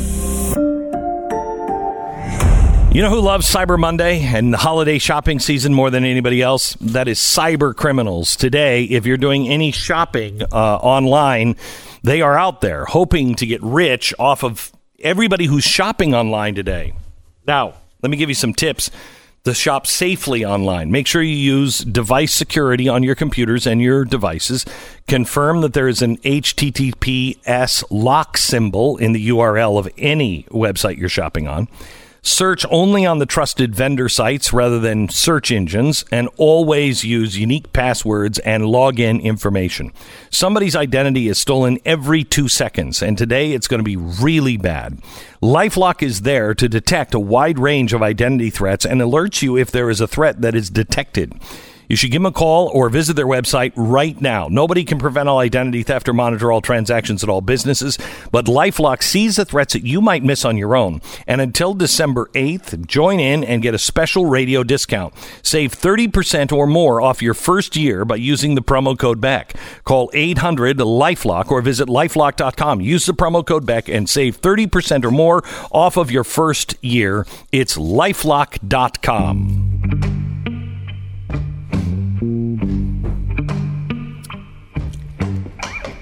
I'm so excited about this special that is on the Blaze. You can find it if you're a fan of Chad Prather. You've probably heard him talk about it already. But if you don't know who Chad Prather is, and I want to know how you get this title, he's an American humorist. That's what you're classified as, an American humorist. And he's well known online for his commentary just sitting in the cab of his truck. With his hat, which he's not wearing his hat today, and you're almost unrecognizable. I'm channeling my inner Glenn Beck is what I'm doing. With is that all what these it is? Layers and the sweater and the whole thing. This yeah. Arctic temperature that you keep in the building here. Yeah. So, Chad, you Prad's a good summary. It's a summary of you. Yeah. Chad, you did a 3-part special on Epstein. When you started it, did you think that he killed himself? Did you think it was a cover-up? What did you think going into it? I honestly did not know. I don't know that I had an opinion, but the further I got into it, the more questions that were raised. Like right now, if I was a betting man and had to put $1,000 on the line, I would probably take the bet that he killed himself. But let me raise some questions for you, because when we get into this special, everybody knows the 2008 sex offender who is convicted, 13 months of probation. When he does go to jail, they leave the door unlocked because he claims to be claustrophobic. He gets to go to his office 12 hours a day. He pays the West Palm Beach sheriff's office $128,000 so they can put a TV in the attorney's room. All of these little favors that he gets. He makes off-duty police officers wear a suit in order to check in his guests. He pays their salary so that he can do business while he's in jail. We know that guy. He's a creep. What we don't realize is after that, a guy who tries to reinvent himself, who basically gets a ranch in New Mexico because he doesn't have to register as a sex offender there. It's in the middle of the King Ranch, which is not to be confused with the King Ranch in Texas. This is Bruce King. This is the governor of New Mexico, the family which passes down political titles and positions like family heirlooms, and he's right in the middle of their property. You can't go. Did he buy their property to create? He got a little sweetheart deal from them. He buys 10,000 acres, builds an almost 28,000 square foot home there. He calls it a ranch. It's not a ranch. The people around the area thought that the owner of Victoria's Secret owned it because of the rotating models that were coming in and out, of these young girls that are coming in and out of the place. But why New Mexico? Beyond being able to get away with not identifying as a sex offender, It's close to a lot of different facilities where there's cryogenics, transhumanism. There is all of the scientific things that are going on. For instance, there was a group that was collecting the sperm of Nobel Prize winners in order to create a new generation of smart people. Epstein bought into this idea, and his idea, along with his accomplice Ghislaine Maxwell, who is still very much alive, still very much at large, and has never been questioned by authorities, they concoct the idea of bringing in 20 young girls at a time, impregnating them with Jeffrey Epstein's seed, and signing away all rights to the progeny, the baby, and they're going to raise on this compound and create a whole new generation of Epsteins. This is honestly master race kind of stuff. This is big stuff. So this is a guy who is obsessed. This is after he's already been in jail. Exactly. This is a guy reinventing himself. This is the guy who's donating millions of dollars to Harvard. This is a guy who's donating to MIT. This is a guy who is a college dropout who is now sitting almost as though he is a colleague with these doctors from Harvard in these science programs, and they're treating him like an equal. This is a guy who's welcoming cohorts like Bill Gates and Elon Musk and Stephen Hawking, who think of him as just harebrained, but they love the fact that he's got all this influence, right? So he's concocting this deal. And so you talk about conspiracy theories. This is fact. This is known fact. This guy is wanting to recreate himself. He wanted to have his head and his penis cryogenically frozen so that he could bring him back to life one day. Here was a guy obsessed with immortality. So now back to your original question. Did he commit suicide? Why would a man so obsessed with immortality kill himself? Why would a guy who, even when he was in jail most recently after his arrest 6 months ago, still be buying commissary favors from fellow inmates? Here's a guy who said that after his first, quote, suicide attempt, he said, I didn't try to commit suicide. My cellmate attacked me. So we can look at all of the different things between the video cameras being off, the lapse in time, the doctored logs with the prison guards, the people who did not watch him. Why was he left alone in his cell? Is it possible that he was murdered? Why is a guy who he already got off once, Glenn? Why doesn't he get off now? And if he's going to kill himself, why doesn't he just make a phone call? So my question is, okay, let's say he killed himself. Well, there had to be a reason. Had to be a reason why he killed himself. So if he did that, then somebody was putting so much pressure on him, in essence saying, we're going to make your life a veritable hell if you don't do it to yourself. Like, we'll skin you alive kind of thing. We'll put you in a pot of boiling oil. You're going to suffer. Why wouldn't he just make one phone call and say, I have all the news that you want? Now, we saw on ABC, Amy Robach, she sits there on the hot mic moment, and she says, I had it all. It was the most prolific case of pedophilia we've ever known. This would have been the story of the century. This would have exposed more people than anything we've ever known. And the key is Epstein was ready to talk. So if he killed himself, why didn't he talk? He could have made one phone call. He's already beaten it once. Yeah, but you are looking at when you get to suicide. My feeling is that it is the final and the greatest act of insanity. You know what I mean? So you can't necessarily apply. If a guy sees his world completely collapsing and he's convinced there's no way out, and he has some loyalty to some of the people that were helping him, he might think it's better this way. Now, I don't know if it seems so many coincidences happened that there are real questions. I'm like you. If I had to bet, I would still bet that he did it himself, but I'm probably not betting more than $500 on that. You know what I mean? Because I don't know. So let's look at this thing, because you look at the BBC interview with Prince Andrew. who now the Queen is basically disowning. And I feel like they're trying to put out a carpet fire with a vacuum cleaner. I mean, they just kind of trotted him out there and said, you do your best, Andy. Because this BBC interview just made him look worse and worse and worse. And now, they canceled his birthday party. They canceled his and remember, on the BBC interview, this is a guy who said, I don't like to party. I don't party. And I don't know if we have that clip of what I call Party Boy Prince Andrew. If we have time to show it, and Steve has got it pulled up. Take a look at this. Let me show you what we're dealing with here with Prince Andrew. Okay? I want you to take it over to that clip where he says, I'm not a partier. Take a look at this. But he had the most extraordinary ability to bring extraordinary people together.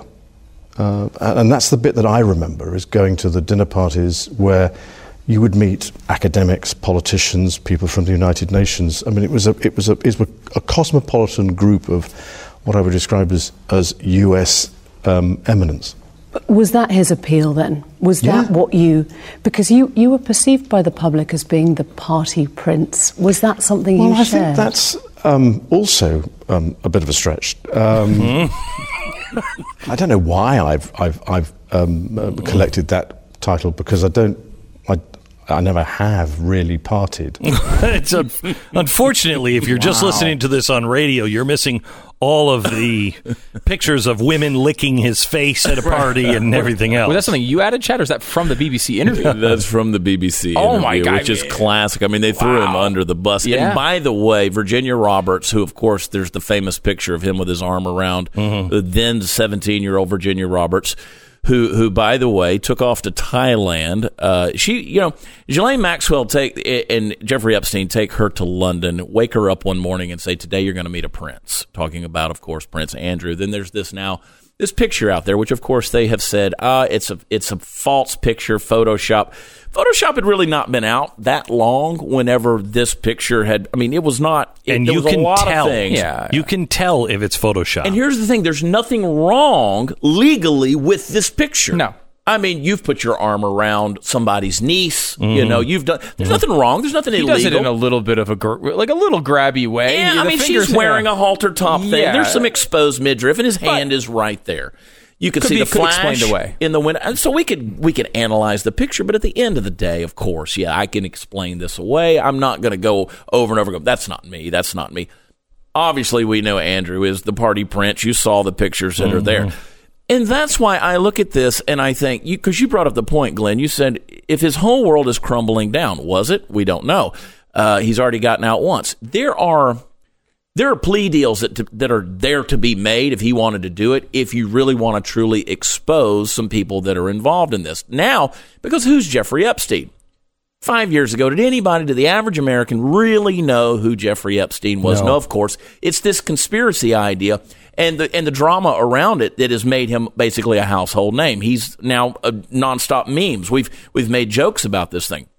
And let me be real clear, because I've gotten accusations here of people saying, well, it's almost like you're feeling sorry for the guy. No, I'm glad he's dead. Let me just be real clear. I'm glad the earth is a better place without Jeffrey Epstein in it. But here's the thing. How many more Epstein-esque influencers are out there? People like Ghislaine Maxwell, who was the queen to his king on the chessboard, who orchestrated all these things, who took Virginia Roberts, which, by the way, we had it lined up for Virginia Roberts to come on the show via Skype from Australia. Wow. Because what I started to say earlier, Stu, is that she went to Thailand for, long story short, Epstein sends her to Thailand and says, bring me back a young girl. She gets over there, and within 5 days, she meets her now husband, who's from Australia. He takes her to Australia and basically gets her out of this Epstein world that's there, because she was project number one in New Mexico in terms of who they were going to impregnate. She was going to be the experimental test case.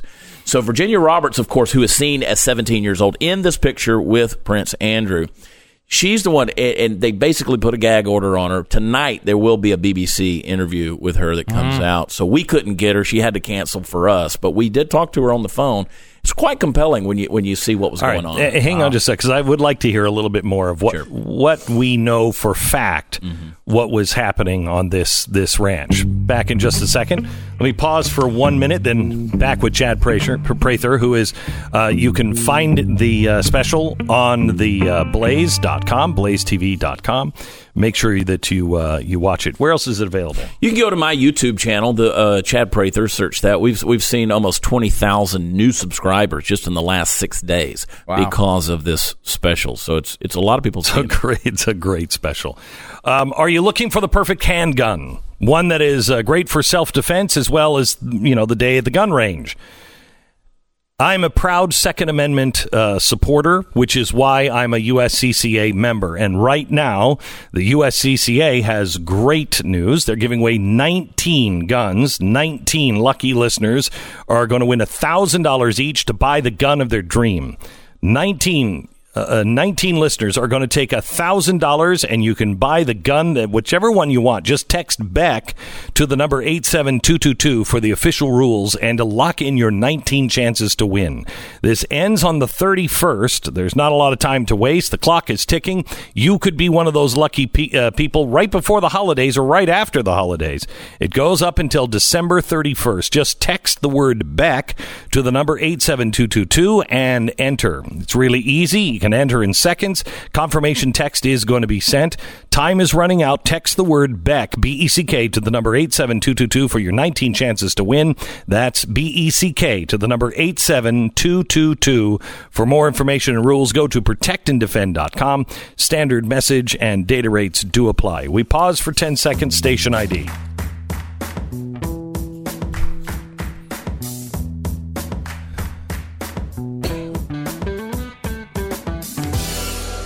Okay, so, Chad, what did you find out about what really has happened, or did they impregnate any of these girls in New Mexico? Not that we know of. Not that anybody that we can verify, so I'm assuming no. This was the plan, though, and when we get into the special, we take the first episode to really build a case because there's a huge cast of characters that are there, and what my producer, Candace Ortiz, did is...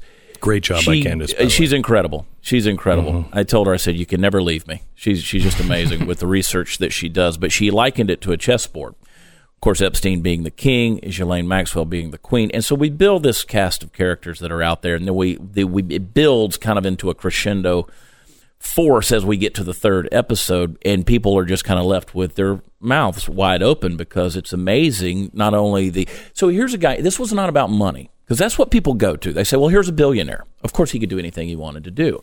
This was not about money. The man who was a college dropout, who was at Bear Stearns for 1 year. He couldn't even teach high school physics or math at the Danbury School in New York, which is a prestigious school.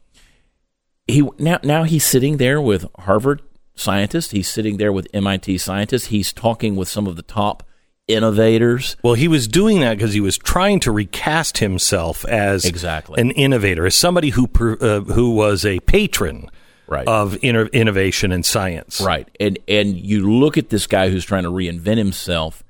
He was buying influence. Right. So Bill Gates did not need Jeffrey Epstein's money, but his influence seems pretty appealing. The same with an Elon Musk, a Stephen Hawking. And at no time do we take any of these people and accuse them of pedophilia or anything like that, because that's naturally where the human brain goes to.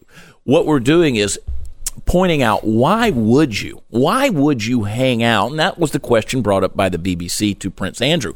Why would you continue to associate with this man that is, and listen, the news media has consistently come out, and this is the way they describe him: financier and sex offender. Financier and sex offender. Why in that order? Why would you legitimize him first by saying he's a financier and then say, oh, and by the way, he's a sex offender? Mm-hmm. Every news media outlet, every print outlet continues to do that. We've even done it here at the Blaze. And it's one of those things where it's like, no, this guy was a pedophile.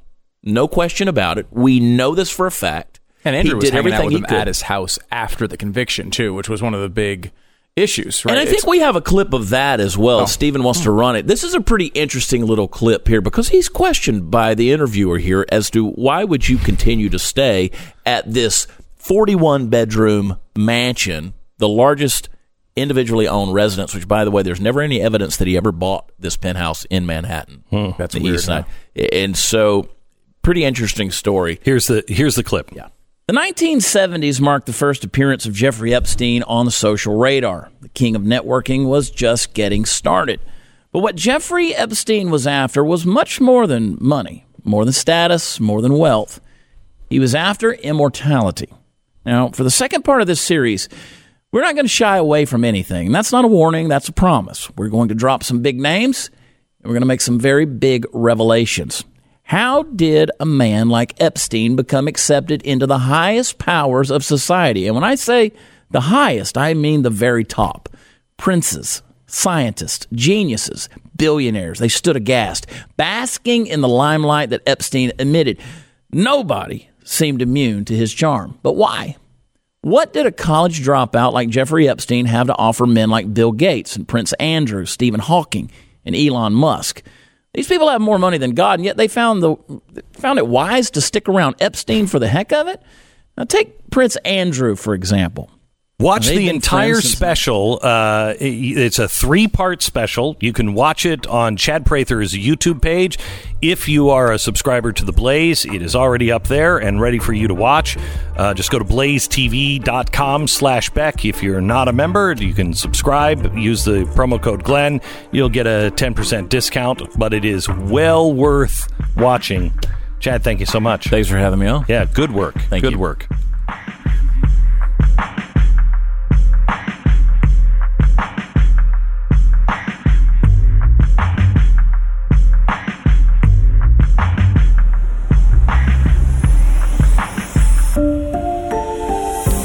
This is the Glenn Beck Program. Hey, if you don't know your numbers, you don't know your business. I asked for this for years when we first got in, but remember, we got into this business when there was still, buffering speed problems.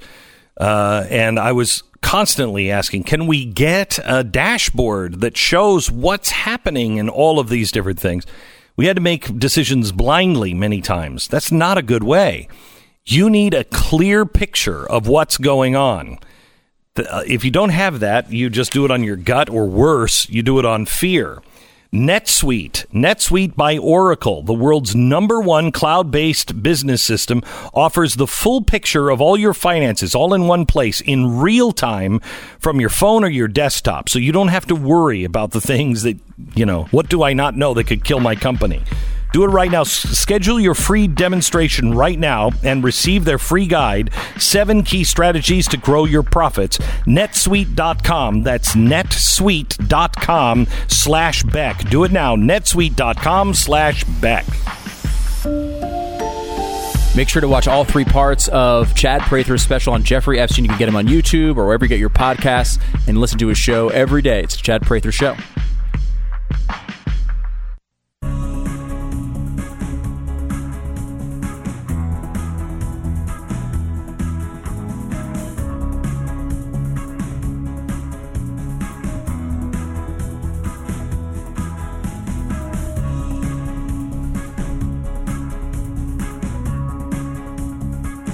So the impeachment hearings are continuing this week. We have some new information to present to you that I think, if you've been following it, you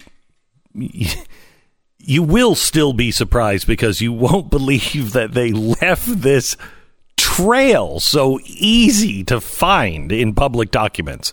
But we have some new information for you tonight at 5 o'clock on the Blaze TV. There's also a new voice that's being heard, and that is of Stu Bergier, our producer here. His wife is in the industry as well. Her name, of course, she kept it for the industry. Her name is Lisa Page.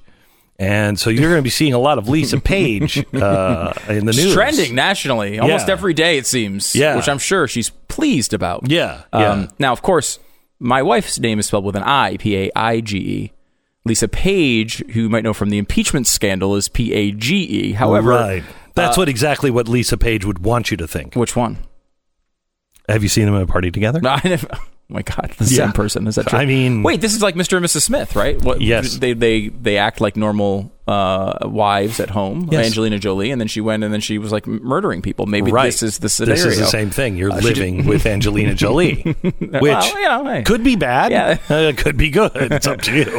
So it's weird because every day, you wake up and you see your wife's name trending about an affair. It's a little odd. Yeah. It's a little strange to see. Yeah. Because she had an affair with Peter Strzok. If you don't know these background figures, or you maybe just heard their names, they were two people.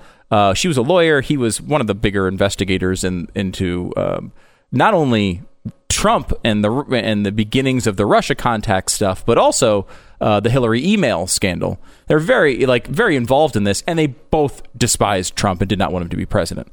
So there's a lot of text messages about them trashing Trump that became public, by the way, against the promises, apparently, of the inspectors at the beginning, because they knew, hey, we're going to look into all of your texts, and they said, okay, we're going to tell you something up front here. We've been having an affair with each other, and we'd really like that to not come out. Of course, it did come out, and they claim it was released against a specific promise by the government at the time. Now, well, there you go, kids. Yeah.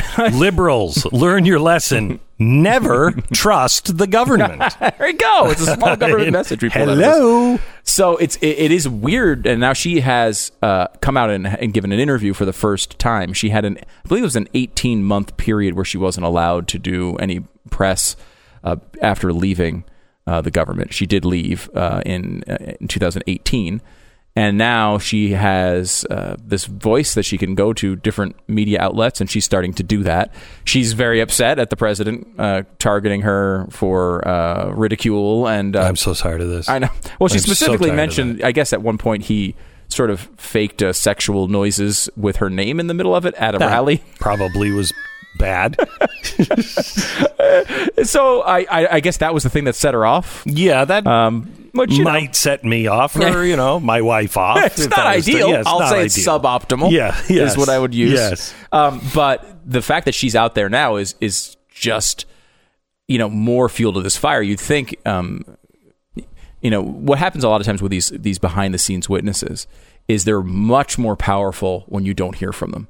We learned this, I think, with Mueller, for example, and he wasn't a witness, but he was running the Mueller investigation. The Mueller report was given all this credibility, and then he comes out in front of the public and is asked questions. He's like, Donald who? I don't even know. He didn't know anything about the investigation. Right. The same thing happened, I think, with Comey. Comey was this high level, very respected. Everybody on both sides agreed he was the greatest guy in the world. Then he came out and started doing his testimony, which just a little bit. And then when it came to book and interviews, it really went downhill. He just came off, almost like just a partisan guy who doesn't like Donald Trump. And so these things, I think, have more power when they're mysterious figures. You don't know who these people are. So it'll be interesting to see. It's like the unnamed Democrat running against Donald Trump. Yeah, all of the Democrats are for that. Right. And then they look at them and they're like, not that Democrat. I wanted the unnamed one. Right. Yeah. Can we keep him unnamed? Yeah. It's this is it's like in sports, of course, you'll immediately connect with this analogy, but it's the backup quarterback syndrome. So the guy who's the backup quarterback is everybody's favorite player until he has to freaking get on the field and throw 9 interceptions, and then everyone hates him. But when he's on the bench and the starting quarterback is suffering and struggling, then why not bring him in? Yeah. So this is, I think, what happens with. It's what's happened with the impeachment thing with Ukraine, right? You had all of these rumors about, oh my gosh, he did this on this call, and these people knew this, and these people knew this. Then they come up and they're testifying about it, and you're like, well, this is what they have? It's a big letdown. It's like movie trailer to movie, right? The movie trailer looks super exciting, and then all of a sudden you're watching the movie, and you're like, this is all the 4 good moments they put in the trailer, and everything else sucks. And that's kind of what's happened with the impeachment, and it's why I think America's turning a bored eye towards it right now. So you said a lot there, and I was listening up until a point, and then my mind started to wander a bit. I never get you for more than 30 seconds. No, it's I'm sorry, riddled with ADD. Yep. But hear me out here. Don't you think The Gong Show had all the answers. You remember The Gong Show? I do. Okay. Mm-hmm. Do you remember the unknown comic that wore a bag over his head? That I don't remember. I loved that show as a kid. But You don't remember the unknown comic? No. Oh, you got to look up the unknown comic. He wore a bag over his head. He was gonged every time. Mm-hmm. But there was something good about him, and you didn't know who it was. It could have been somebody really good, could have been somebody not really good. Right. But he was the unknown comic. If they just put a bag over all of the people's heads that are testifying, and you don't really know, could be Melania. May not be. Probably not be. Okay.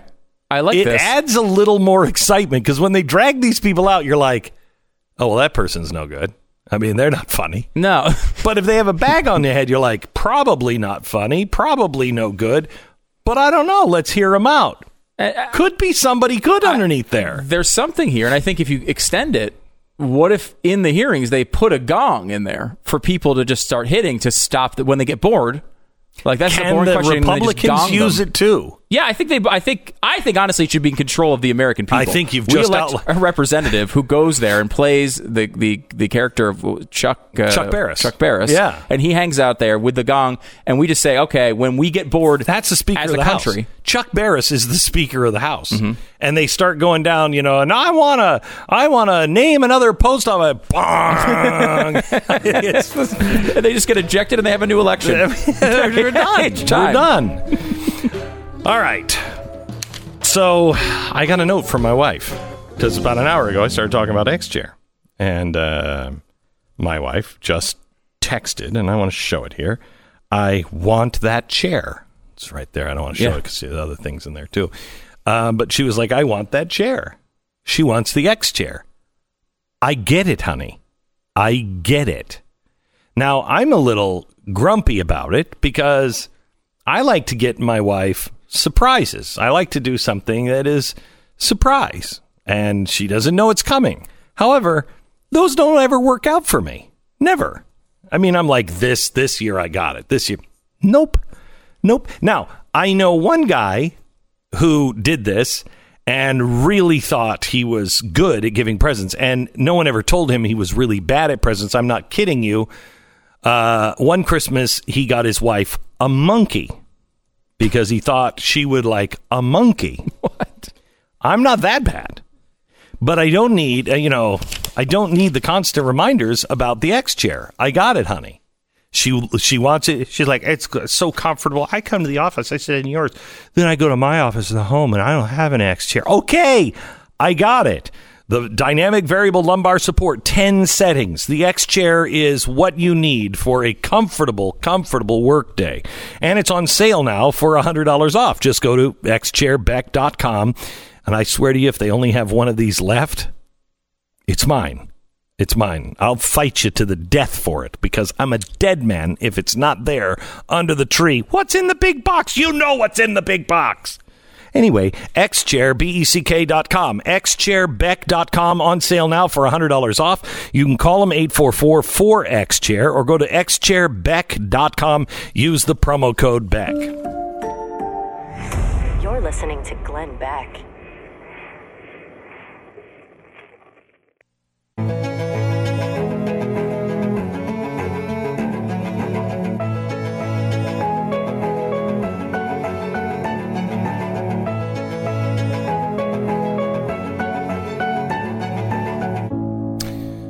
So this, I think it's Saturday night. It's Saturday, the December 7th. I'm doing a Christmas show in Salt Lake City. Some tickets are still available, and we'd love to have you there. But telling some Christmas stories. Now, I'm not sure. I think I can get away with being incredibly honest because no one in my family is attending the show. So every other show I've done, I'm thinking about putting in. Did you see what Pete Davidson did? The SNL comedian. Yeah. Mm-hmm. He put in $1 million non-disclosure agreement. Everybody in the audience has to sign a non-disclosure agreement, or he'll sue you for $1 million if you say anything outside of the show. So I think because my family's not going to be there, I'm going to need a $2 million NDA from every member of the audience. Because you never know. Especially, I mean, Stu knows this. Sometimes I walk on stage and I just turn everything off and say, I'm not going to do any of that. And those are very dangerous shows. And I feel kind of like that. Well, it's like it's whatever's good at the moment in your head. Yeah. Which will benefit you and make the show better, which makes for a great show. Also ruins your life. Yeah, does not make for a good home life sometimes. Yeah. So I will need a $2 million non-disclosure agreement from every member of the audience. Now, if you just keep your fat mouth shut, if you're ever around my wife or my family, it's going to cost you $0. It won't. It's nothing to worry about. However, I have attorneys, and you say anything in the outside world where my wife can hear it, well, I'll sue the pants off. Into oblivion. Yeah. Yeah, to the point of you will never recover financially. And that's just the guarantee of going to a fun show that's Christmas themed in Salt Lake City. That's what and you it's get. in Salt Lake City, and I was thinking about this, because, it's a Christmas show in Salt Lake City. If I just open the show and I say, look, I know Jesus Christ is the Savior of the world, I'm going to make a mint. Because, all those Mormons and the religious type, they say that all the time, especially on Christmas time. I'll bilk everybody. Yeah, you bought your $30 ticket. Yeah, it actually cost you $2,030,000. Okay, and I'll say, you might be thinking right now, wow, that was a really controversial thing. Glenn just said I should report it. Well, you're under a non-disclosure agreement, unfortunately. It's implicit when you listen to this show. Thank you, Stu. Thank you. You are under a non-disclosure. Anything that's talked about on this program cannot be shared with anyone. Santa was going to make an appearance, but Santa suit doesn't fit me anymore. So wait, hold on. Yeah, you have a Santa suit that you've outgrown. Does that even happen to Santa? I feel like his is more of a magical suit. You know what I mean? Mine was made, not by Mrs. Claus, and. It doesn't fit me. I mean, Santa goes around the world and eats cookies at almost every single house and is still fitting into a suit. Yeah. And you're not fitting into your suit. Yeah. Do you have have you done any scientific analysis as to why you're not fitting into the suit? Is there any reason you can think of? Any behavior that it would cause something like this to occur? Well, I in an unrelated and completely unrelated story, I am concerned that I may be out of breath by the time I get to the center of the stage. Well, it's a big stage. Big to be big fair. Stage. And it's not downhill, the walk. Yeah. It's flat. Yeah. Right. Which is challenging. Right. Well, downhill's a little challenging, too. You got to kind of slow yourself down when when you have that mass of gravity and it's pulling you down. It's hard down or up. Well, part of this is because you spent Thanksgiving with vegans. Which is a blessing and a curse. Because my family now, about half of them are on either special diet, for epilepsy, or just because they decided to go vegan. Right. And, when you buy an 18-pound turkey and there's only 4 of you to eat it, and you cook like you used to cook when you were cooking for 12, and there's only 4 because everybody else is having a cauliflower steak, which is not a thing. Don't get fooled. Well, I didn't break the news to them. I wanted them to live in their happy little world that was a steak. It's just a thick piece of cauliflower. It is. That's all it is. They keep telling you it's a steak at restaurants. It's not a steak. But the good news is, and maybe you should do this at Christmas, if you're watching your weight, you should not do this. But invite a bunch of vegans instead of your family. Because then there's food for 12, and there's only 4 of you eating it. and then your Santa suit doesn't fit. And you did. And that tends to make one not fit into a Santa suit. So, sorry, kids. Santa is not going to make an appearance. But a very overweight Colonel Sanders without the white suit might.